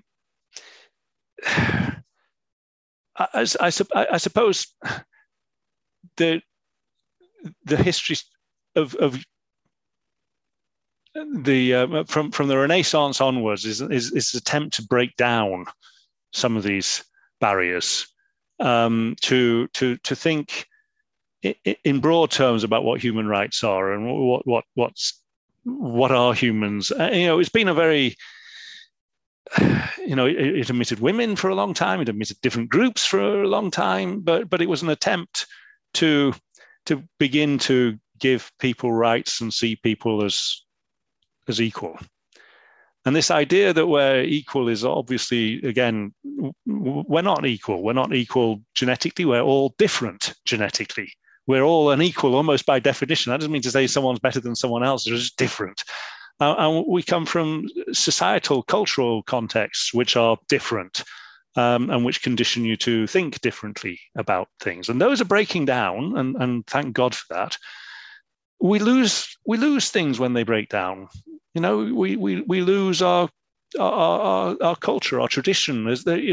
Groups lose languages. There's a loss to seeing humanity as a single unit, a global family, if you like. There's all the cultural histories that groups have, which are wonderful and often, different but similar. They can be engulfed and they can be lost, and it's, in a way, it's tragic. But at the same time, if what we do is cling to the differences and the cultural things that set you apart from everybody else, and then look down on other groups, I don't think there's anything in biology that says that that's the case. So what we need is somewhere in the middle where we're proud of our cultures, we're proud of traditions, but we somehow understand other groups as equally human with equally valid and important traditions that we live side by side together. One of the lovely things about living in a place like London is it's often called a melting pot, but different cultures live side by side. I won't say happily, but reasonably happily. People from countries that are at war elsewhere in the world will rub shoulders together in a place like London and get along together okay, and maintain something of their culture and their own sense of identity and self-worth without hating everybody else. Okay, let's get back to the book. This is a great transition because right. You mentioned it would be great if we thought of ourselves as a part of a larger whole. In the beginning of the book, I recall there was an analogy made between a city and a cell, and saying, okay, let's zoom out at a helicopter view and look at a city, and it looks akin to a cell. Perhaps a cell is, well, I think a cell is, well, I don't know if that's true, but it doesn't look much like a cell, but I was comparing it because there's metabolism, there's movement, there's all kinds of things happening in a city. Yes. And then there was a line that said, the cell is living, potentially. The cell is living, but obviously the city is not. Something like that, obviously. Then I was thinking, is it obviously that the city's not? Like, what makes something living? Is it just something that is it obvious that the city's not its own conscious being? If one of our neurons has some proto-consciousness, but then the collection of them also have a larger consciousness, are we a part of a larger consciousness, or is it slow transmission speed? Yeah, what you're back to there really is consciousness an emergent property of a sufficiently complex system? And what I was arguing earlier on is that it's not. It is a property of an extremely complex central nervous system, but what it wasn't an emergent property from it. It was something which was an integral part of that complex system from the very beginning. I was talking about the language of electrical fields and cells and so on, and this is what has been ramped up. And so the very complex feelings and so on that we have now are effectively, they've been through a process of natural selection. They have real meaning for us because they've really been selected. We really do. It really does matter if you're starving or if you're dying of thirst, or if you are in love or whatever it may be. These feelings are real because they've been through essentially uncountable generations where they bore some resemblance to what happened to you, to people, to animals, to organisms in their lives. That if you have this overwhelming fear of something and you run away, you will do better. If this overwhelming sense of something has a selective value, and at the level of single cells, it has a selective value just in terms of integrating the cell as a unit, as something which can physically go over there rather than have this flagellum firing that way and this one going another way. What integrates this system? Mm-hmm. So you have a system which is capable of a purpose, if you like, to read too big a word into it, and that has been honed by selection and ends up in a central nervous system. But it's not an emergent property. It's something which was built in from the very beginning and has just been kind of raised as part of the edifice. Now, from that point of view, a city, it hasn't been through generations. It hasn't given rise directly to an offspring city. It hasn't competed. It hasn't died. It doesn't have any of these biological mechanisms of selection. So I think any biologist, and maybe we're very limited here, but any biologist would immediately say a city's not alive, as I did. Any physicist would probably say, well, hang on a minute, are you really so confident that you know what life is that you can say that a city is definitely not alive? And that boils down, I had the subtitle of an earlier book was "Why is life the way it is?" And the question to me is actually a really serious question, which is, does it have to be this way? Is it, or could it have been a different way? Could we have Fred Hoyle's black cloud? Could a city be alive? Can AI become alive? They're very interesting, difficult questions. And unless we understand, I think there's two ways of going about it. One would be to say, oh, you've got a closed mind and you're a biologist and you're thinking about carbon and you're thinking about cells, and open your mind and be open to other possibilities. Yeah. And the other way of seeing it is to say, well, I don't know. Does life have to be these things? We know the only example of life we know is life here on Earth, and we know that it's carbon-based. We know that it's cellular. We know it thrives in water. So did it have to be that way, or could it have taken a different turn? Or could we, if we understand why life is carbon-based, then we can begin to say, well, life has to be carbon-based, or no, it doesn't have to be carbon-based, or some spectrum in between. This is where physicists will very often, by temperament and by training, split off from biologists, because physicists will want to see the universe as almost infinite possibilities with a very small number of laws governing it. And a biologist will want to study the example that we have in front of us, realize there are no laws, but there are some principles that guide us. There are no laws in biology, and so it's fuzzy, and it's immediately irritating for any self-respecting physicist. But that doesn't mean to say that there isn't something to understand from life on Earth as we know it. And there's the origin of life field has, in a strange way, almost tried to ignore what life actually is. That we know about, and to my mind, if we were to find life on 1,000 different planets throughout the Milky Way or something, then just because carbon is so good at the chemistry that it does, because it's so abundant, it's one of the most abundant elements in the universe. It's really good at producing molecules that are quite large. Water is also extremely abundant, and it does very interesting things with organic molecules. You can have membranes that are not soluble, and you can have proteins that are soluble. There's a wealth of possibilities there. So you take into consideration the abundance and how good it is at doing this chemistry. And then you think, well, is there an important distinction between an outside and an inside? Do you need a compartment? And if you're going to keep your inside different to your outside, stuff has to come and go. Does that give a size? Are there constraints on how large something can be and how active it can be? Obviously there are. You don't need to really understand exactly what governs those constraints, but plainly there's a difference between an inside and an outside. And before you know it, you've argued that life is likely to be carbon-based and likely to be cellular and likely to be on a planet with water and so on. And maybe there are other ways of doing it, but 995 times out of 1,000 is going to be a bit like this. So let's talk about life on other planets, potential life. An interesting phrase that people say when they speak about life is life as we know it. I always found that to be interesting. Life as we know it. Because again, like coming from math, you would just have the definitions. You just say, here are the necessary and sufficient conditions, and then that's it. To say so-and-so as we know it implies that there could be something else. Why? By what basis will we have to call that life? It's as if we have an intuitive feeling as to what life is, and we point to certain examples and say, this is living, this is not living. We haven't quite captured it with our explicit language, but it's there implicitly. That's the only way that I can make sense of life as we know it.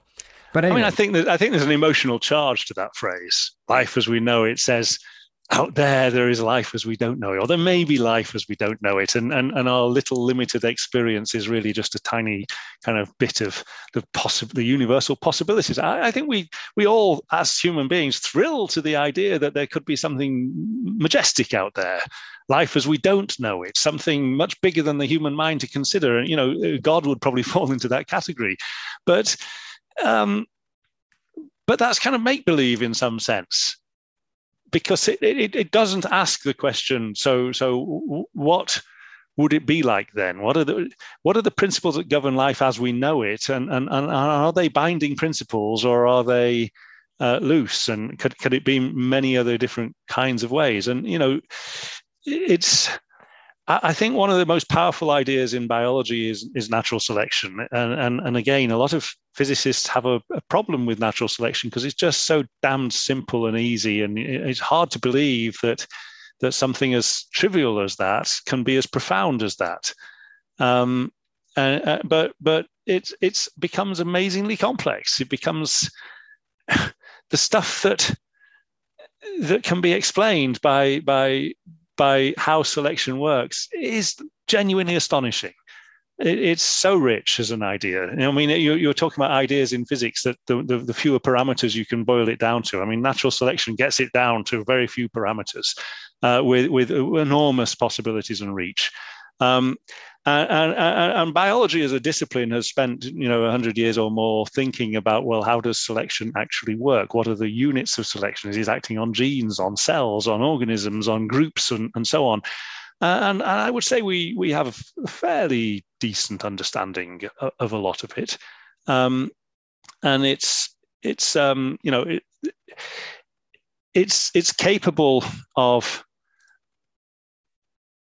it's capable of amazing feats, but the actual processes underlying it are quite simple and rely in the end on forms of copying.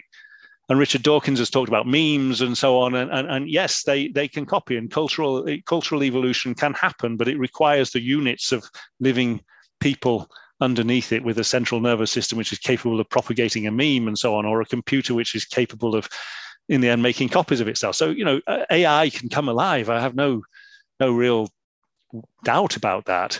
But I don't think that a planet can bootstrap itself up from nothing to give AI kind of without the intermediary of humans along the way, or at least complex animals capable of, because I don't think that silicon as a tool is ever going to get beyond sand on a planetary scale. Carbon is so much better at what it does. It may be limited compared to silicon in the end in terms of processing power, but in terms of how do you start, what you have with carbon is a Lego brick. You have CO2. It sits there in the atmosphere. You pluck it out of the atmosphere and you build these amazing Lego kits, which is life. And with silicon or something, you're dealing with a pile of sand. It doesn't work at the same level. We can fashion it so that it works as life, but it's never going to come alive by itself. When I was younger and I was watching the Discovery Channel, I remember hearing this phrase that, hey, if life exists on other planets, maybe it's silicon-based because silicon serves the same purpose as carbon. I don't know. I was too young to understand what that meant, and I haven't followed up on that since. You just reminded me of it right now. So is that indeed true or not? That silicon's just as versatile? No, it's not nearly as versatile, and that's the problem. I mean, carbon forms much stronger bonds than silicon does. It's capable of forming much more interesting molecules than silicon ever can. And silicon, for the most part, forms silicon oxides, which are sand. And they're basically giant macromolecules that a single grain of sand is an enormous number of atoms in it, and it's just a repeating pattern of those atoms. It's a giant crystal. It's not a building block. A single CO2 is a building block. It's like a brick. It's your Lego brick. Whereas I suppose trying to build from silicon would be like trying to build from enormous piles of Lego and try to put two piles together and fashion it into some kind of unit. I recall you saying that the fact that bacteria are limited in size, on Earth at least, has some implication for life in the universe. And I don't remember the line of reasoning, so please, if you know what I'm referring to, can you expound on that? Yes, I mean, it's really an observation on Earth that bacteria they're not always tiny, but they're mostly, to a first approximation, they're small. They're a couple of micrometers long, and that's it. And when you look at them under a conventional microscope, you don't see very much going on. Now, in terms of their biochemistry, in terms of the molecular machines and all of these things, they're enormously sophisticated. In terms of their genomes, they've got a different structure to their genome. So a single E. coli cell might have about 4,000 genes, and we have about 20,000 genes. But an E. coli has what's called a metagenome, which is to say other E. coli have different genomes and they swap genes among themselves. So an E. coli might have a kind of access to a genome of 30,000 genes, which gives it a lot more scope for changing, for evolving, for switching about.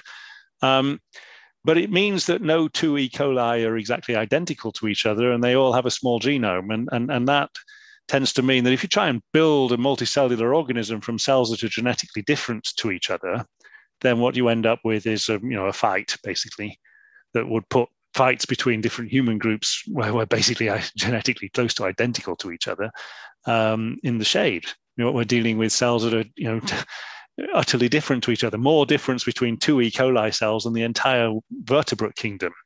Interesting. I didn't know that. It's huge differences. You put them together and you're never going to make anything as complex as a flea out of bacterial cells because they don't have a large enough genome. What we do is we have a large genome and we switch these genes on in the brain and we switch those genes on in the kidneys and these genes in the heart and so on. We're all genetically identical, but we switch off different genes in different. Now, to get a genome that's that big requires, I think, the kind of radical restructuring of genomes. And the reason for that is that any giant bacteria that we see, and there are a few around, they always have thousands of copies of their complete genome dotted right next to the membrane. And it seems that they're there because they need to control this electrical charge on the membrane, which is the charge, which is, I'm saying, is responsible for consciousness, but it's responsible for driving CO2 fixation and for making energy the currency, the ATP currency of life and so on.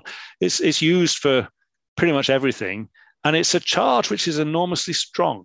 So if you shrink yourself down to a size of a molecule again, and the electrical field strength that you would experience if you were sitting next to that membrane is 30 million volts per meter, which is equivalent to a bolt of lightning. So we're dealing with a membrane which is 5 millionths of a meter thick, 5 nanometers thick, 5 millionths of a millimeter, thick. So 10 to the minus 9 of a meter. So it's enormously thin, and the charge across it is about 100 millivolts or 150 millivolts or something like that. But as a field strength, that's very high. You need genes to control that. They need to be next to it. And the problem with bacteria is if they try and just expand up, you end up with this enormous cost of having all of these genomes sitting next to that. Now, what we have with mitochondria, we have the same, what's called extreme polyploidy. We've got thousands of copies of the mitochondrial genome, but they've been whittled down to almost nothing. There's only, there's I think, 38 genes in the mitochondria left in humans, and they only are encoding the machinery and the proteins that are doing respiration. That's it. So they're basically, you could think of them as the same power as a bacterium to generate energy, but without all the overhead costs that a normal bacterium would have. So we've got multibacterial power, like multi-horsepower or something. And what that allows us is to have a swollen nuclear genome with 20,000 genes and lots of regulatory capacity and lots of energy for expressing those genes so that we can make tens of thousands of copies of the protein rather than just 1,000 copies or something. So we can scale up in a way that is basically impossible for bacteria. And that came about as a result of an endosymbiosis, which is to say one cell gets inside another cell, which is pretty rare in itself, and it has to survive there, and they have to get along. So the whole history of complex life on Earth is a history of antagonism and cooperation, and eventually overcoming the obstacles and the hurdles, and becoming integrated as a functional unit. I didn't realize that there were only 38 genes in the mitochondria. That sounds so tiny. It's very few, and for that reason, they're mostly ignored. So the people who work on the human genome, 20,000 genes, you want to sequence the genome, look to see which genes are responsible for diseases. People do what are called GWAS studies, which is a genome-wide association studies. So you look for this single letter change here or that one there is associated with epilepsy or Alzheimer's disease or whatever it may be. And maybe there's a few hundred of these, or maybe there's thousands or millions of them, but a few hundred may kind of crop up and you say, people who've got that letter change there are slightly higher risk of Alzheimer's disease. And if they've got this one as well, it's a little bit more. And people ignore the mitochondria, but the mitochondria are what makes us alive. It's the difference between just information and a living system where it's growing, where it's capable of powering all the work that cells need to do. You get anything wrong with those genes, or they don't work properly with a nuclear background, and you've compromised the entire living system. So they are, there's not many of them, but they are the most important genes for making us who we are, you may say, for making us alive, for being for being here at all. And mitochondria, they have DNA or RNA? They have DNA. Yeah. They have RNA as well, but the genome is made of DNA. The blob of DNA in the nucleus, is that called nuclear DNA? Yes. Okay, so there's mitochondrial DNA, there's nuclear and DNA. nuclear DNA, yes. All right. And they better work together. Right. I read that there was some, in your book, that there was some compatibility condition between the mitochondrial DNA and the nuclear DNA, and I think Doug Wallace was investigating this, and he took mice DNA and put it into hamster. Yeah, that was quite a long time ago. Lots of people have done similar work since then. But even within, so some of my own work is on Drosophila, different groups of Drosophila, we're all within the same species. But if you kind of mismatch their mitochondrial DNA to the nuclear background, then it increases the risk of all kind. I mean, basically the rate at which some flies age compared to others, or how fertile they are. There's various kind of phenotypes, and exactly the same principles should apply to humans as well. And somehow this is a driving force, or at least it's proposed to be a driving force behind speciation. And I don't recall how that line of reasoning went. Do you know what I'm referring to? Yes. So the idea, and this is I won't say it's a speculative idea, but there's not very much evidence that it's really true, but it's a very interesting idea. So in effect, because mitochondrial genes evolve much faster than genes in the nucleus, about 10 times faster on average, maybe more, maybe 50 times faster. We don't actually really know. But they're changing very quickly. Now, there's this selection happening in the female germline. So whenever new oocytes, egg cells, are being made, there's a process of effectively winnowing out the bad mitochondria and bringing the better mitochondria together. And an egg cell has as many as 500,000 mitochondria and copies of mitochondrial DNA in that egg cell. And they're all as close to a clone as it's possible to make them without kind of killing yourself in the process. And these genes are evolving very quickly and can effectively fail to interact properly with the genes in the nucleus. So if you imagine two populations that are diverging, standard idea of speciation, there's two populations that are on different sides of a mountain, and they don't mix for thousands of generations or something, and then they come back together again and they mix. And so which genes are going to be involved? So sometimes they'll intermix perfectly well, and other times there will be some kind of, it's called hybrid breakdown. Basically, the offspring, this is the standard biological definition of a species, is if you can't produce viable offspring. If the offspring are sterile or don't develop properly, then you've got two different species. Very often different species can interbreed perfectly well. This is a very bad definition of a species. It's another example in biology where there isn't a firm definition. They're just separate. Now, the genes that are evolving the fastest and changing the fastest, the mitochondrial genes, are the ones that are most likely to cause trouble in those circumstances. They're the ones most likely to not work well with the nuclear background of the other population from the other side of the mountain. This is the idea. And so incipient speciation may be driven by the rate of change of the mitochondria, which may, if these guys live in a hot climate and these guys live in a cold climate, then maybe the mitochondria are specialized to different tasks, and that can drive these differences. What we found with flies, interestingly enough, is that you can end up with 50 or 60 different letter changes in mitochondrial DNA, which is quite a lot. And whether or not you have observable problems, for example, not developing properly or aging very quickly or not, doesn't depend on the number of the differences. You might expect that there be a correlation. If you've got 50 letters different, then it's more likely to go wrong than if you've only got 5 letters different. And that's not the case. What we actually find is it's an absolute flat line, that if you've got 5 letters or 1 letter difference, it can cause some catastrophic problems if they're bad letters. And if you've got 50 letters difference, then it can be catastrophically bad, or it can be fine. It's not necessarily any worse. And these are the levels of differences that we see across humans as well. There is there is a possibility that different human races could interbreed and then produce offspring that were not functional. No one's ever seen it, but it's a theoretical possibility. But this work seems to say, no way, that's not going to happen, because we can see individuals who have a problem because there's an unfortunate mismatch and incompatibility that we've always known about these things. Two people just don't work together for whatever reason. But it's nothing to do with races or with speciation. Once you've got really deep divergence, say between a mouse and a rat or something, or between a chimpanzee and a human being, then you would see.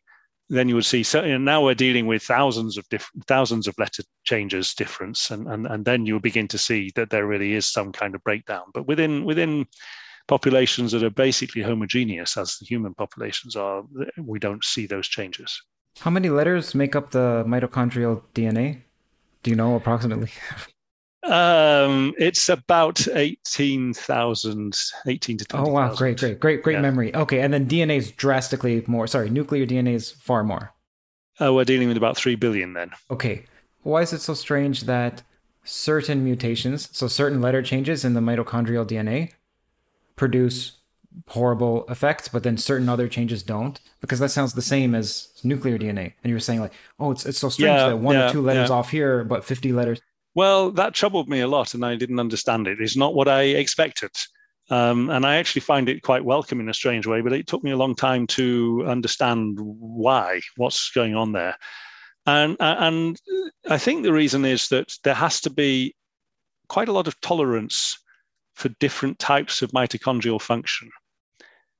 So women and men are different in dietary needs, in outputs of one sort or another, in metabolic rate. On average, men have about 20% higher metabolic rate than women do. So there are all these differences, and the mitochondria, we inherit them from our mothers only, and that means in principle that they adapt to being in the female line, and your mitochondria, my mitochondria, they're going nowhere. If you have kids, then they're not going to get your mitochondria. Your mitochondria are going in the bin. And that means that they can never really be fashioned to work, to be adapted to being in men. Now, the nuclear background can kind of fashion them to work in men. And the Y chromosome, for example, can control genes that upregulates those that make female mitochondria effectively work better in men. So there are biological ways around this, but the bottom line is there are different requirements on the system in men and women. But there are different requirements as well, depending on, is it in the brain, where the genes that are expressed in the nucleus is a completely different set of genes compared to those in the kidney, where the mitochondria have a different task, and the same genes in the mitochondria have to work with a different set of nuclear genes with different requirements. So they've got to be generalists. They've got to have a lot of slack that they can operate well enough in completely different tissues, completely different diets. Different human groups have very different diets and different fat intake or calorie intake or whatever it may be. That puts pressures on mitochondrial functions, which can be very different temperatures that you're operating at. And especially that's even worse with things like flies that are cold-blooded, and if you change the temperature, then their whole body temperature changes. So they have to be generalists, and that means that they can tolerate a fair amount of change, and most of the changes that happen are tolerated, but some of them are not. And if you are unlucky enough to have a change that is not tolerated, then it affects all of the organs. It affects both the sexes. It affects absolutely everything. And so then you've got a problem, because it's so fundamental just to the process of living. I believe there's a concept called mother's curse, which is about, okay. So firstly, if you don't mind saying what that is, and then also, why can't we follow the same logic of mother's curse and say that men should have drastically shorter lifespans or be far worse off? I mean, maybe maybe a why question. Well, men do have shorter lifespans by about 5 or 6 years, I think, on average, something of that order. So mother's curse, I've actually kind of already described it in a way. Yes. It's basically because the mitochondria pass down the female line, so they're inherited from mother to daughter to daughter to daughter, and so on. They become any mutation which is bad for the daughter would be selected against. Whereas any mutation that is fine for the daughter but bad for the son is not necessarily going to be selected against, because the son's mitochondria are not going anywhere. They're a dead end.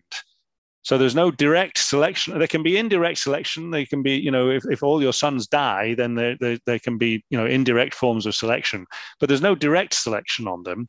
And so mutations that are effectively, if there are differences between females and males in metabolic requirements, and there are, and the mitochondria pass down the female line only, which they do, and some mutations may be harmless or even beneficial to women, but detrimental to men, then selection will select for the ones which are harmless or detrimental in women, and the harmful ones to men will tend to accumulate. There's no mechanism of selecting against them, no direct mechanism of selecting against them. So that's mother's curse.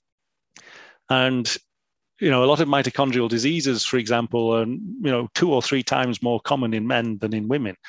A lot of diseases that have a mitochondrial aspect to them, like Parkinson's disease, are twice as common in men than in women.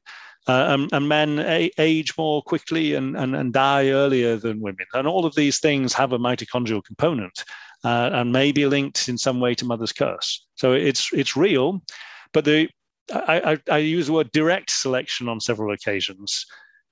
The genes in the nucleus can compensate. And so for the most part, most men don't have mitochondrial diseases, and men live almost as long as women, and so on. So mostly the fact that we inherit mitochondria that could be riddled with mutations that are not good for men are compensated for by genes in the nucleus that are specifically male, which effectively offset those disadvantages. And this is where the problem, if you then go and breed with a completely different population that doesn't have those compensating genes in the nucleus, that's where this speciation effect can potentially come in. And these compensating genes in the nucleus, they don't detrimentally affect women? Are they relegated to the Y chromosome, for example? Yes, there are. So there are differences in what's called gene expression between men and women, which is to say, the Y chromosome controls it, but there's only a handful of genes on the Y chromosome. But those genes say you act, man, you make your proteins, you make proteins, you shut down. And so biology is not about which genes you have so much as which genes are active now and a specific stage of development and so on. And so there are in men, the genes which are expressed at a certain time can be very different. Yeah, geez, it's staggering. The complexity does your head in. There's no question about that. So, okay, now let's talk about what's not complex. Well, maybe it's complex, but I remember you made an analogy between a cell and the planet, because one is charged on the inside. And okay, can you talk about that? That's interesting. And then I wondered, how far does that analogy go? Does it go to the galaxy level? Yes. No, I don't think it would go to the galaxy level, but it is an analogy. It's not. I think it would be unwise to take it too far, but it's a kind of a beautiful analogy, and there's definitely some truth in it. I mean, a cell is, in effect, it's this electrical charge on the membrane that I keep talking about. On the inside, it's basically saturated in electrons. We've got organic molecules have taken CO2 and they've added hydrogen on, and hydrogen is an electron and a proton, basically. And so in making organic molecules, we've taken electrons from the outside and put them inside. And so it's reduced. It's more reduced inside than it is outside. That's the technical term. And reduced is one of those terms that anybody who's not a chemist backs away from immediately, tries to escape from the room. So oxidized and reduced, but in effect, there's more electrons inside than outside. Okay. And so there's more protons. Inside. It's more negative inside. Yes. Yeah. And so it's relatively positive outside. And there are protons outside. That's partly what makes it more positive outside. And we've got this charge on the membrane, which is basically is relatively positive outside, relatively negative inside, and the membrane itself is extremely thin, and so we have a charge on it. Now the planet is basically the same. Iron, raw iron, is electron dense, you might say. Most iron that people are familiar, when iron rusts, it's effectively losing electrons to oxygen. Oxygen stripping those electrons from it, and you end up with 3 positive charges on the iron.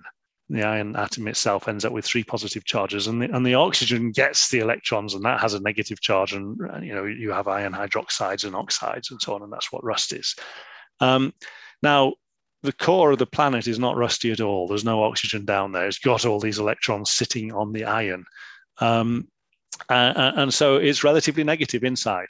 And the outside, the atmosphere and the oceans and so on, because the gases that are coming from volcanoes and so on are such a high temperature, they tend to have lost their electrons and think you get gases like carbon dioxide coming out. And the sun will also tend to oxidize the surface. The planet would tend to, for example, the sun would split water. Water is H2O, and it can be split in effect into hydrogen and oxygen, and the hydrogen is light enough to escape into space. And the oxygen will react with rocks like iron, and you get rusty rocks. And this is more or less what happened on Mars. That's why it's the red planet. The oxygen that was formed from splitting water reacted with iron in the rocks, turning them rusty red color, and the hydrogen escaped to space. A lot of the oceans were lost that way on Mars. And so you end up with a kind of a relatively positive charge in the atmosphere and this relatively negative charge inside, which is basically the same structure as a cell. And just as a cell membrane has proteins that sit in it where you have movement between the inside and the outside, hydrothermal vents are the equivalent kind of conductance between the negative charge of the interior and the positive charge of the exterior. You have movement going through vents, connecting it up.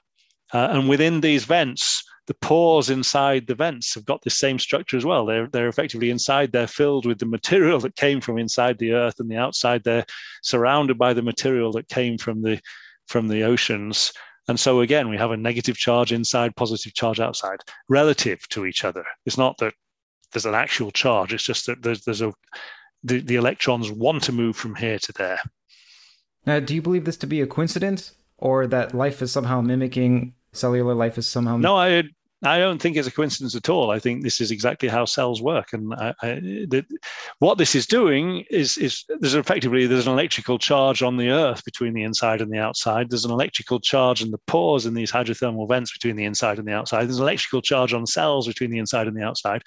They're all equivalent topology because they've all been formed from the same processes, you might say, because the hydrothermal vents is where there is the mixing zone between the inside and the outside. So it naturally forms pores where we have the same charges forming.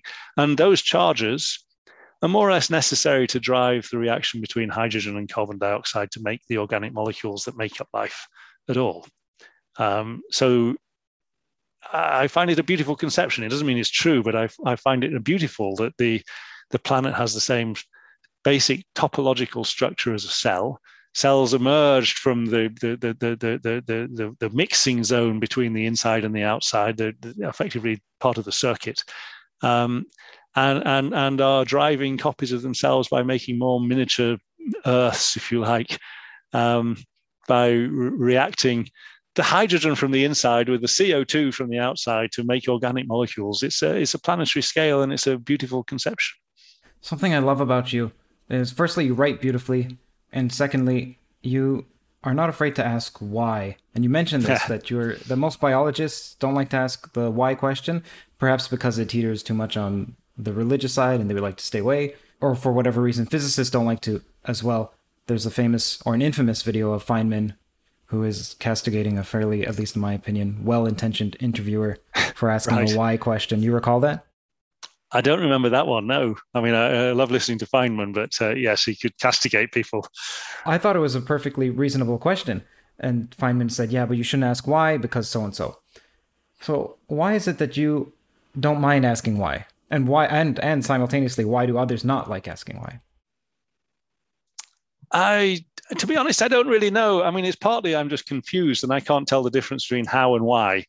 And I think most biochemists are happy asking how. How does this system work? And I can't quite distinguish that from from why. Why is it working this way rather than a different way? That's a kind of almost another way of saying how. And I think why is one of the most human questions. And it's a childlike question. Children always want to know why. And I think it's the motivation for many people to go into science. And one of the things about science is it tries to stop you from being too naive and tries to impose a method on you to be objective and to not ask questions that are unanswerable in some way, to stick to as I mentioned, the art of the soluble before. We'll never know why, but we can't help asking why. And as I say, I can't tell the difference between why and how anyway. So it's very exciting asking why. And perhaps it's more forgiven in books than it is in papers and the more scientific literature. Books, I think, are a good place to ask why.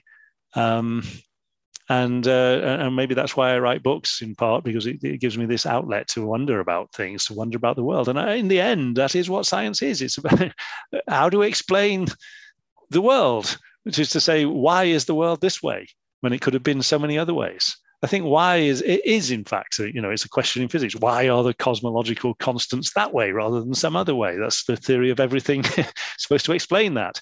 It's a why question to me. You could say, how did it come to be that way? I see the strengths of science as being what you mentioned, the focusing on what's soluble. And then the weakness is also that too. The reason why I say that, but I don't know how to solve this, so I'm just going to pose this as a question. If one was to go into a PhD program, but produce no papers in 4 years or produced papers with all negative results, then you would likely not be hired.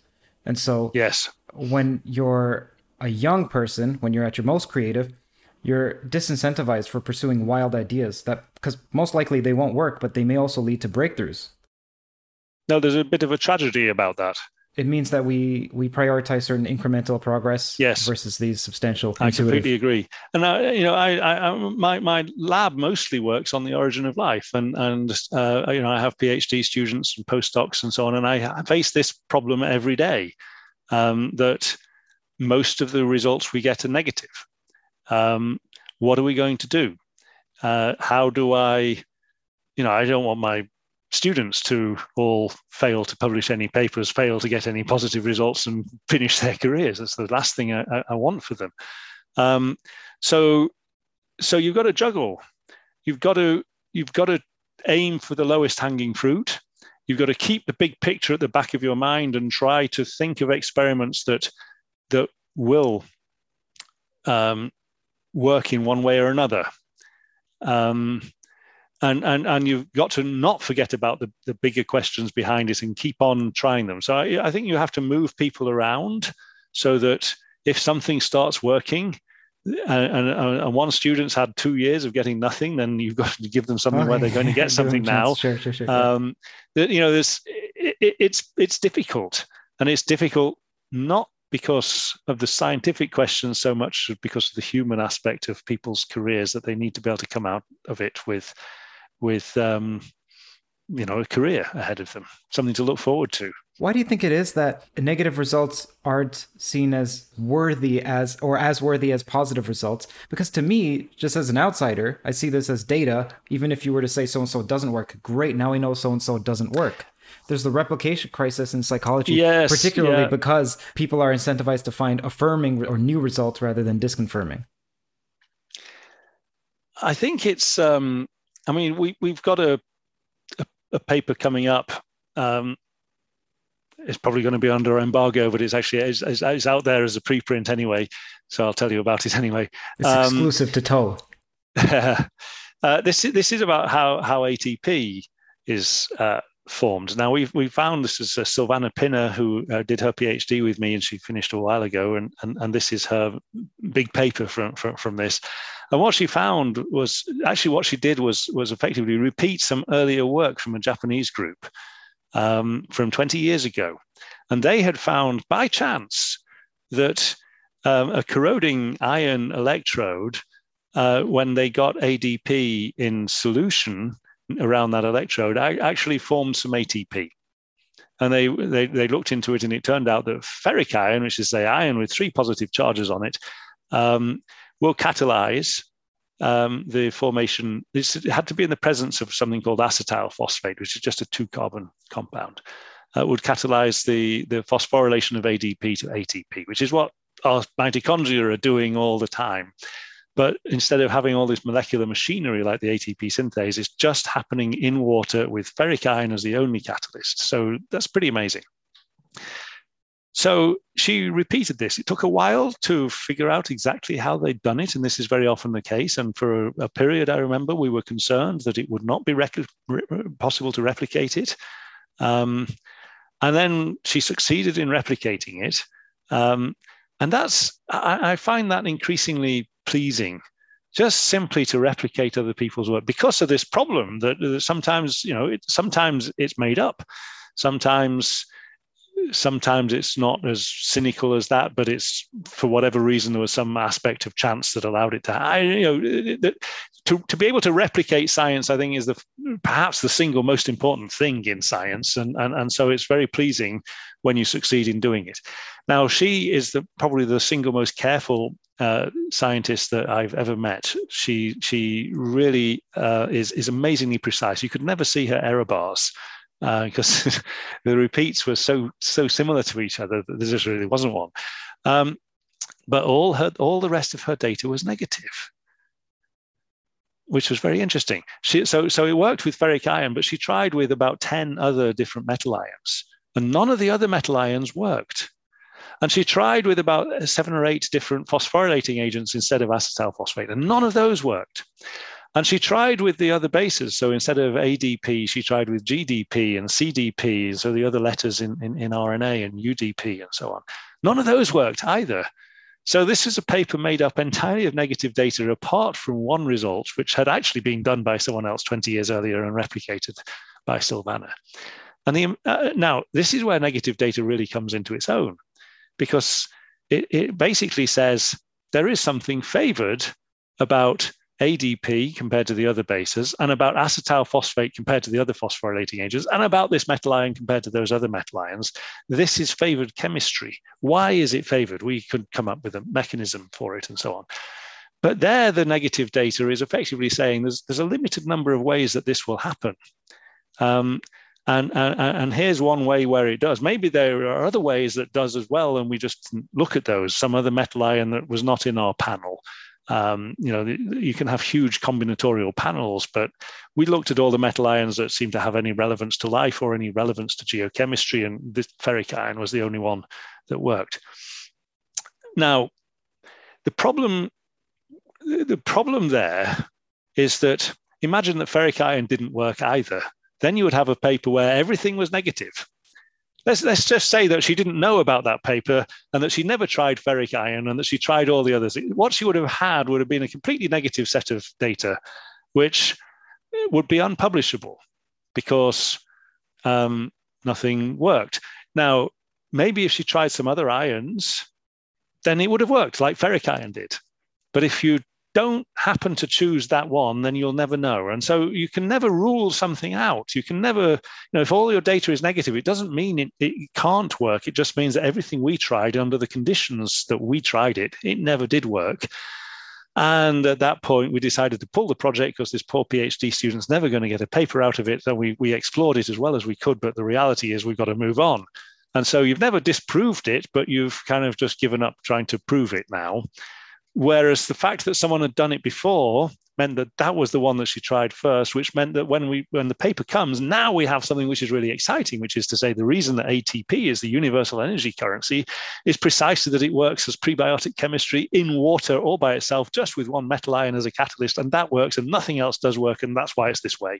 So suddenly you've got a very sexy message, which in the end is based on the fact that someone else had found out something 20 years ago that was really a serendipitous discovery that they were not applying to the origin of life or anything else. It's just, and science is built this way. Science is built on this kind of network of the efforts of different people doing different things for different reasons. And you try and put it together, and you've got to, juggle what works, what doesn't work, when do you give up? And very rarely can you ever disprove anything formally in a way that a physicist would understand. Disprove, that's why the positive results are important, because they give you something to say, whereas the negative results don't give you anything to say. They just say everything we tried didn't work. It's possible that something else would have worked, but we don't know because we didn't do that. So it's not going to sell any papers. I'm not entirely sure about that. Well, you would know in your domain, but in physics, there's something called no-go theorems. So, for example, there's the no-go theorem, which says that you can't have a graviton in 4D quantum field theory. And then you're like, well, what's the hope for gravity? And then that's one of the reasons why people think that there's ADS CFT correspondence to the holographic principle. Because, okay, there was a hidden assumption that wasn't stated by Witten, actually, and he's a careful person, which is that you can't have a graviton in your same 3+1 quantum field theory, but you can in a different quantum field theory. So you can have, that's why you have this universe but then another border. Okay, but anyway, so a negative result can still lead to breakthroughs. Like it leads to there's ADS CFT is like almost a whole field in and of itself. The way that, when I hear this, what I'm wondering is, why is it not the case that studies in different fields pre-register? I don't know if this is, forgive me if I'm speaking out of turn. I think a lot of clinical trials pre-register in that sense. So a clinical trial that is negative, and there there it's often funded by a pharmaceutical company or something who have some interest in not publishing negative data, but the regulators or the other, it's in the public interest that it should be published, and so this idea of pre-registering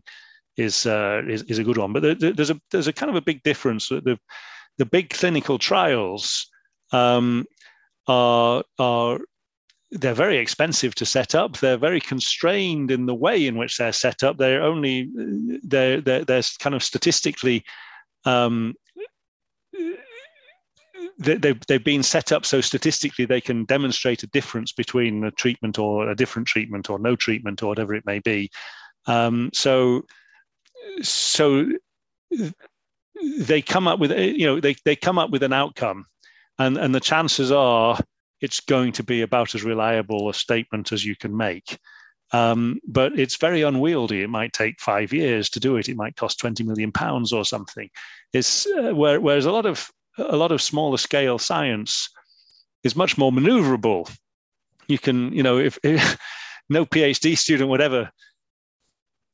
No, and there's also this competitive side in science as well. Whereas if you told everybody what you were doing, then they would do it quicker than you could. So there's some element in which people don't want to say what they're doing necessarily. I'm not sure that that's a good thing, but it is the reality. Basically, what I was thinking is that, hey, the negative results themselves, maybe there were 30 other people across the history of biology that have tried to formulate ATP using those metals that didn't work, but Silvana, your assistant, your PhD student, correct? Yes, your PhD student didn't see the literature because everyone else said no, and so then she wasted her time too, and those 29 other people wasted their time. And I was thinking, well, then if you publish negative results, does that just bloat all the journals, or like is there another reason to not? Well, I mean, the journals are already bloated. I actually think that reading too much of the journals is not good for you, which is to say, when I have new students starting, very often they're encouraged to do a literature review. And they'll often get bogged down because literature is overwhelming. There's so much of it out there, and it's written in such a way as to imply that the results that they did were decisive in some way. And you'll come out with the feeling that everything's been done and there's really nothing left to do here. You might as well despair at that point. So it's actually much more productive not to know about any of that, to be deliberately ignorant and to just blunder around for a while until you begin to see something. And then at that point, it's the time to access the literature. So have other people done this before? And the answer is often yes, they have, but we did this bit different and we did that bit different and they did this, but we did that, and so on and so on. And so you often end up getting different results to what they got. And you realize that, well, if we'd just taken for granted what they said and didn't do anything, we would never have found that. And if you find exactly the same as them, then that's kind of nice to know as well. And you'll probably try and drop it into a paper somewhere just to make it clear that you have successfully replicated someone else's work. It's worth saying that you've done that. But very often, a paper may close down an area by saying this is not possible, when in fact they were wrong because they did the wrong experiment. And there's so many possible experiments you can do that so long as you don't close yourself down by believing them, then you'll go on and find something new. So I would sing the praises of blundering around in ignorance in the scientific undergrowth, because it's the way to make progress. Let's wrap. I just got to use the washroom once more, and I would be remiss if I didn't ask you Carl Friston's questions. He sent me some to ask you. Oh, I see. Right. Yeah. That was very interesting. Is that all right? Of course it is, yes. Now, this question comes from Carl Friston, number 1. Is the increase in diversity and complexity of phenotypic forms a universal feature of evolution? And if so, is there any principled explanation for this? The simple answer is yes.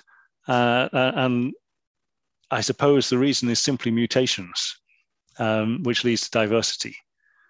So mutations are almost impossible to. All of evolution is based on mutations, and they have an enormous power. The standard way of seeing natural selection from a population genetics point of view. So I'm not a population geneticist, but I'm in a department of genetics, and I work with some population geneticists who worked with some of the founding fathers of the field, people like JBS Haldane and John Maynard Smith and so on. And that field kind of only lets itself see detrimental mutations, which is to say mutations that are bad for you in one way or another. Now, we know that there are neutral mutations. Most mutations are neutral, don't make really much of a difference. And there are a few beneficial mutations, but the ones that are effectively bad, detrimental, are the ones that the field of population genetics has historically really focused on, because they are the ones that are most likely to be selected against. So neutral ones will be ignored by selection, or almost ignored. Beneficial ones are very rare in comparison, and detrimental mutations are very common. And I find this quite difficult to get used to, because I want to think positively about beneficial mutations. But I've become used to thinking in this framework, and I'm shocked at how much power it has. So we have a paper out just recently with another PhD student of mine who's a physicist by training, Marco Colnaghi. And this is asking about bacteria. I mentioned earlier on, bacteria have this metagenome where an E. coli might have 4,000 genes, but access to 30,000 genes from out there somewhere. And they do what's called lateral or horizontal gene transfer, which is they pick up bits of DNA from the environment and they bind it into themselves. And various people have shown that this is a little bit equivalent to sex, which is to say it's doing recombination. It's changing the gene set that you've got. And even if on average you pick up genes that are worse than the ones you've got, on average you'll benefit from it because you're generating variation that selection can act on. And if selection sees differences between individuals, then it will select against the ones with the detrimental mutations, and the ones that don't have them will flourish, and so on. So basically, selection is all about the differences between individuals, and mutations generate differences between individuals, but moving genes around by lateral gene transfer amplifies those differences. And sex is an extraordinary machine for generating differences between individuals. And it uses the same machinery that bacteria use, but it organizes it completely different. And so there's this question, why? And the answer, I think we've found part of the answer at least. I mentioned mitochondria before, that mitochondria allow you to have a much larger genome. And having a very large genome gives you a problem with preventing it from being degraded by mutations. And the way that bacteria prevent the genomes being degraded by mutations is picking up bits of DNA from around the place and patching it in. And it works for a bacterial-sized genome. But if you have a much larger genome, and let's say 5 times larger, and you pick up a random bit of DNA from the environment, in effect, the chances of you getting the right bit is much lower. And really, the only way around it is to pick up large chunks of DNA from the environment. And then there's a problem that if you've got any sequences that match somewhere else in your genome, and this is more like the larger your genome, the more likely to have repeat sequences you are, the more likely to delete information you are when you bring this bit in and throw away your bit. So you end up with a system which is only set up to eliminate detrimental mutations, can account for the transition from bacterial lateral gene transfer to what's called meiosis and sex, where you bring 2 cells together, they fuse together, they line up the chromosomes, and so on. So the whole thing is based on generating differences between individuals so that selection can act. So to come back round in a long circle to Carl Friston's question about divergence between things, it's driven by mutations, and it's basically inevitable, and it will be a property of any biological system that's got information at the base of it. All right, he has a second question. It's right. Carl Friston says, what is the role of sequestration and isolation in evolution at the molecular or cellular scale? Sequestration. Yeah, sequestration. So I'm not quite sure what he specifically had in mind there. I just sent you the message once more over chat. Yeah. So yes, I mean, what I immediately think of when I read sequestration is sequestration within cells, which is to say you have compartments. You sequester the machinery for respiration within the compartment of mitochondria, for example. Now, I don't know if that's actually what he had in mind, but there's a lovely point about bacteria, which is that they are essentially indivisible. They don't have any sequestrated bits. So there isn't a compartment which is responsible for respiration. There isn't a compartment which is responsible for, putting the genes in, for protecting genes and so on. It's a single open system with it's not a soup. It's actually got quite a lot of structure. There's a lot of interest these days in phase separations between effectively liquid phase separations, and the genes in a bacterial cell are phase separated from the cytosol, and there's no membrane between the two of them. So the compartment is not a complete compartment in the same way, whereas the mitochondria have got a membrane around them, and it sequestrates the inside of the mitochondria from the rest of the cell. And that allows you to have enormously more power. It allows you to charge up those membranes from the inside. Let me just give one example to do with sequestration and mitochondria. When anybody thinks of mitochondria, they'll tend to think of a kind of sausage-shaped thing with membranes inside the cell, and there are all these sausage-shaped things in there, and that's not really how they are at all. They will actually fuse together. They're very dynamic. They're moving around. They fuse together. They fission apart. They separate out. But a lot of the time, they're fused together into a giant network, which kind of fills up the volume of the cell as a kind of branching network in there. and you can think of it as power cables. This is a much more efficient way of generating energy because the charge is distributed across the entire surface of this network, and is much better for distributing oxygen around because it dissolves better in the fatty membranes than it does in aqueous solution. And so it's probably the more efficient way of structuring a network to generate power. You can think of it as a power grid. But if you prevent it from splintering up again, then the cell would degenerate and die. It seems that it's important for mitochondria to go back to being little independent sausage-shaped things. And if you stop them from doing that, then the system doesn't work. So why? Well, because with this independent sausage-shaped thing, you can sequester a copy of the mitochondrial DNA. So now what we have is a little sausage with a genome of its own, and that genome is responsible for making sure respiration works in that mitochondria. So it generates an electrical charge on the membrane in its own little sausage thing. So now we have a relationship between a genotype and a phenotype. The genotype is that mitochondrial genome. The phenotype is the membrane potential, the electrical charge on this membrane. And if this mitochondrial DNA is damaged, it's mutated, and it can't generate membrane potential, then the cell machinery can see that and kill it at that point. So it's a quality control mechanism.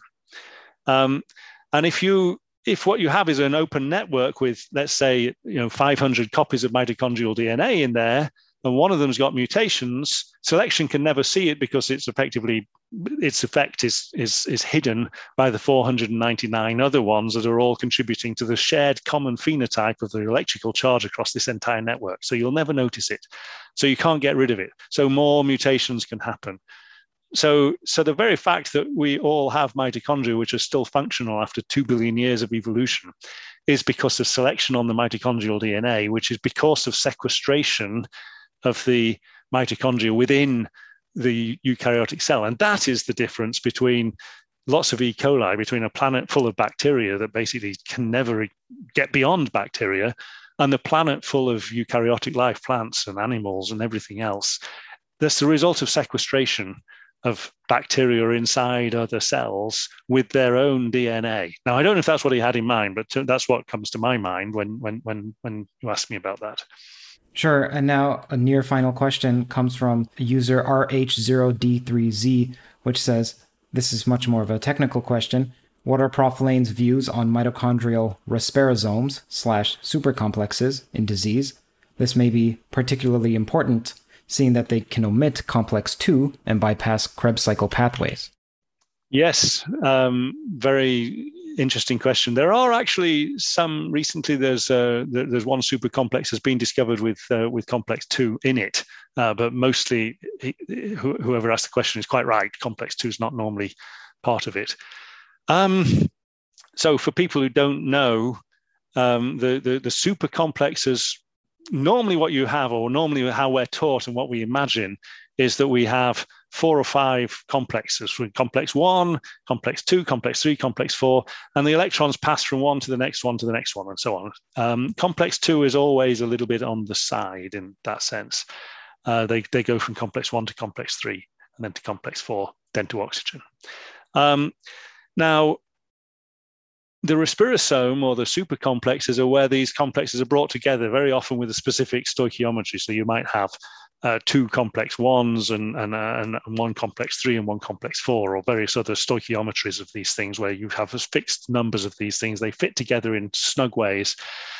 And until about 10 years ago, their existence was kind of denied almost. It's quite difficult to demonstrate that they really do exist, that they're really real. Now it's generally established that they are, and there's a lot of cryo-electron microscopy shows that these things are real. But there's a lot that's still not known about them. Do they really speed up respiration, for example? Seems that they do. But there's, it's early days in this field. Now, the specific bit about complex 2, it's part of the Krebs cycle. It's the only enzyme in the Krebs cycle which is anchored into the membrane itself, and which is effectively passing electrons directly, but it's excluded from these supercomplexes. How that works, I don't know. I think it's I mean, there's some very strange factors here. So complex 1 is the only one that oxidizes NADH. I don't want to get too technical here, but it's the only one which is really capable of spinning the whole Krebs cycle. So if complex 1 is deficient or broken, then the Krebs cycle can't work properly.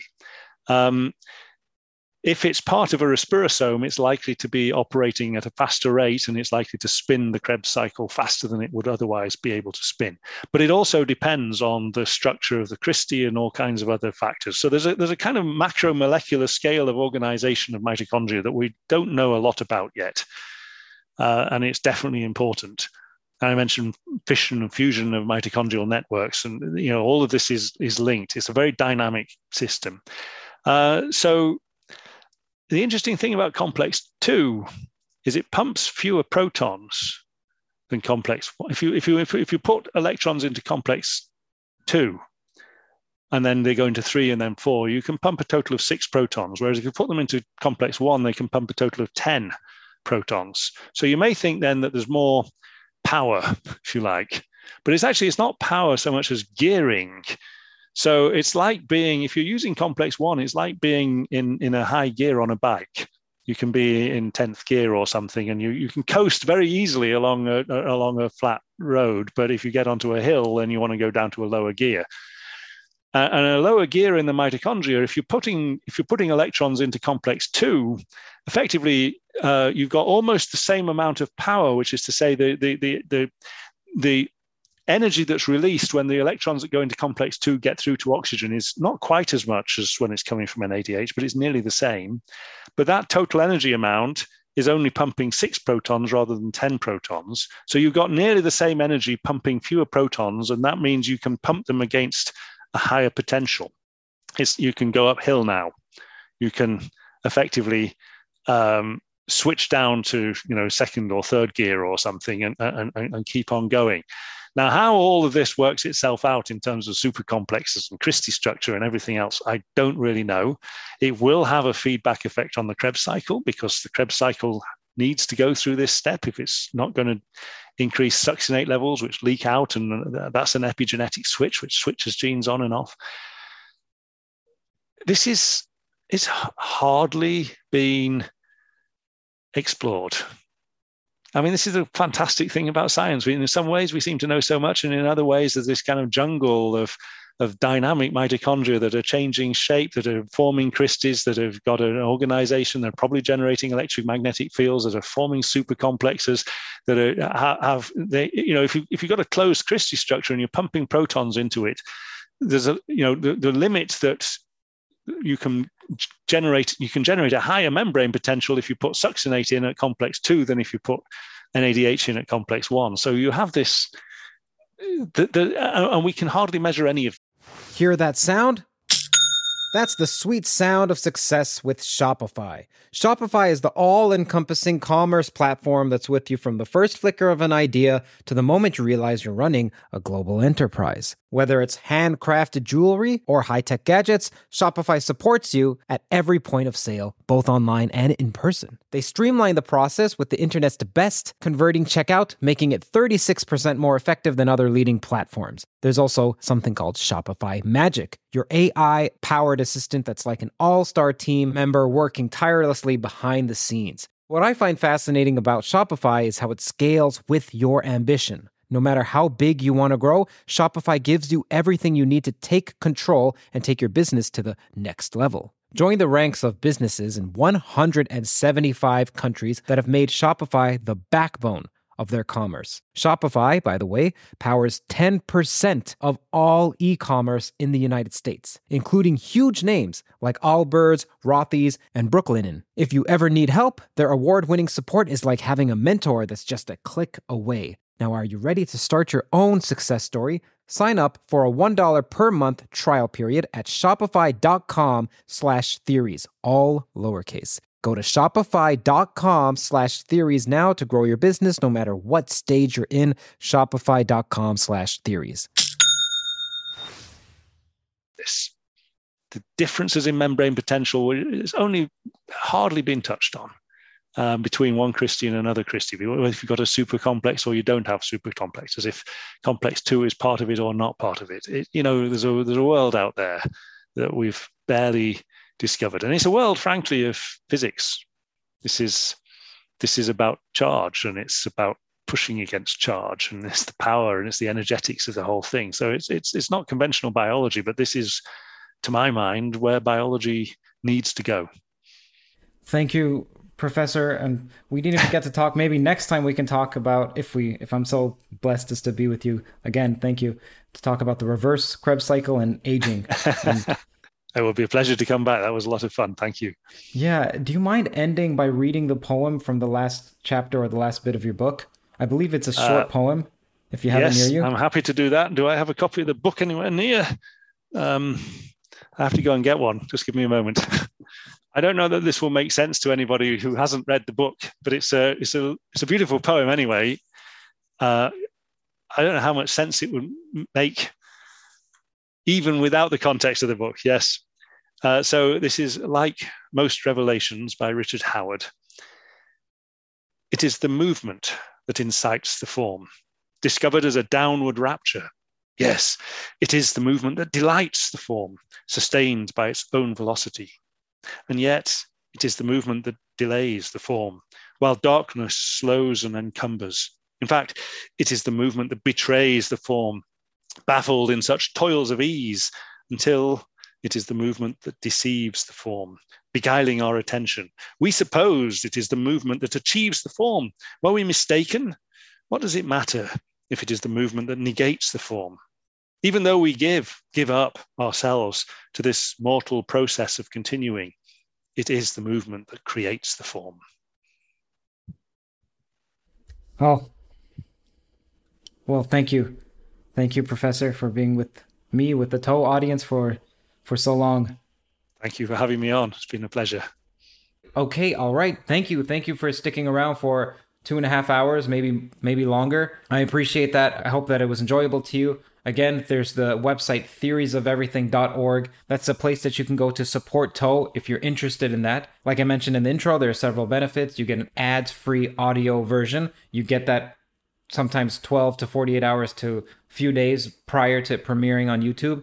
You get discounts to the live events when we finally do have them. Sometimes those tickets may even be free. So for instance, I'm looking into doing something with John Vervaeke and Ian McGilchrist in person. This is all extremely tentative right now, but this is a plan to do in the future. Carl Friston in London, live in front of an audience, is another example. There will be exclusive merch and so on. There's quite a few benefits. You can text me if you like. There's a number, at least we're testing that for about 1 week or 1 month or so. Again, that's theoriesofeverything.org. Thank you all for watching. It's great to see you in the live chat. I appreciate all of the love. Thank you. Thank you so much.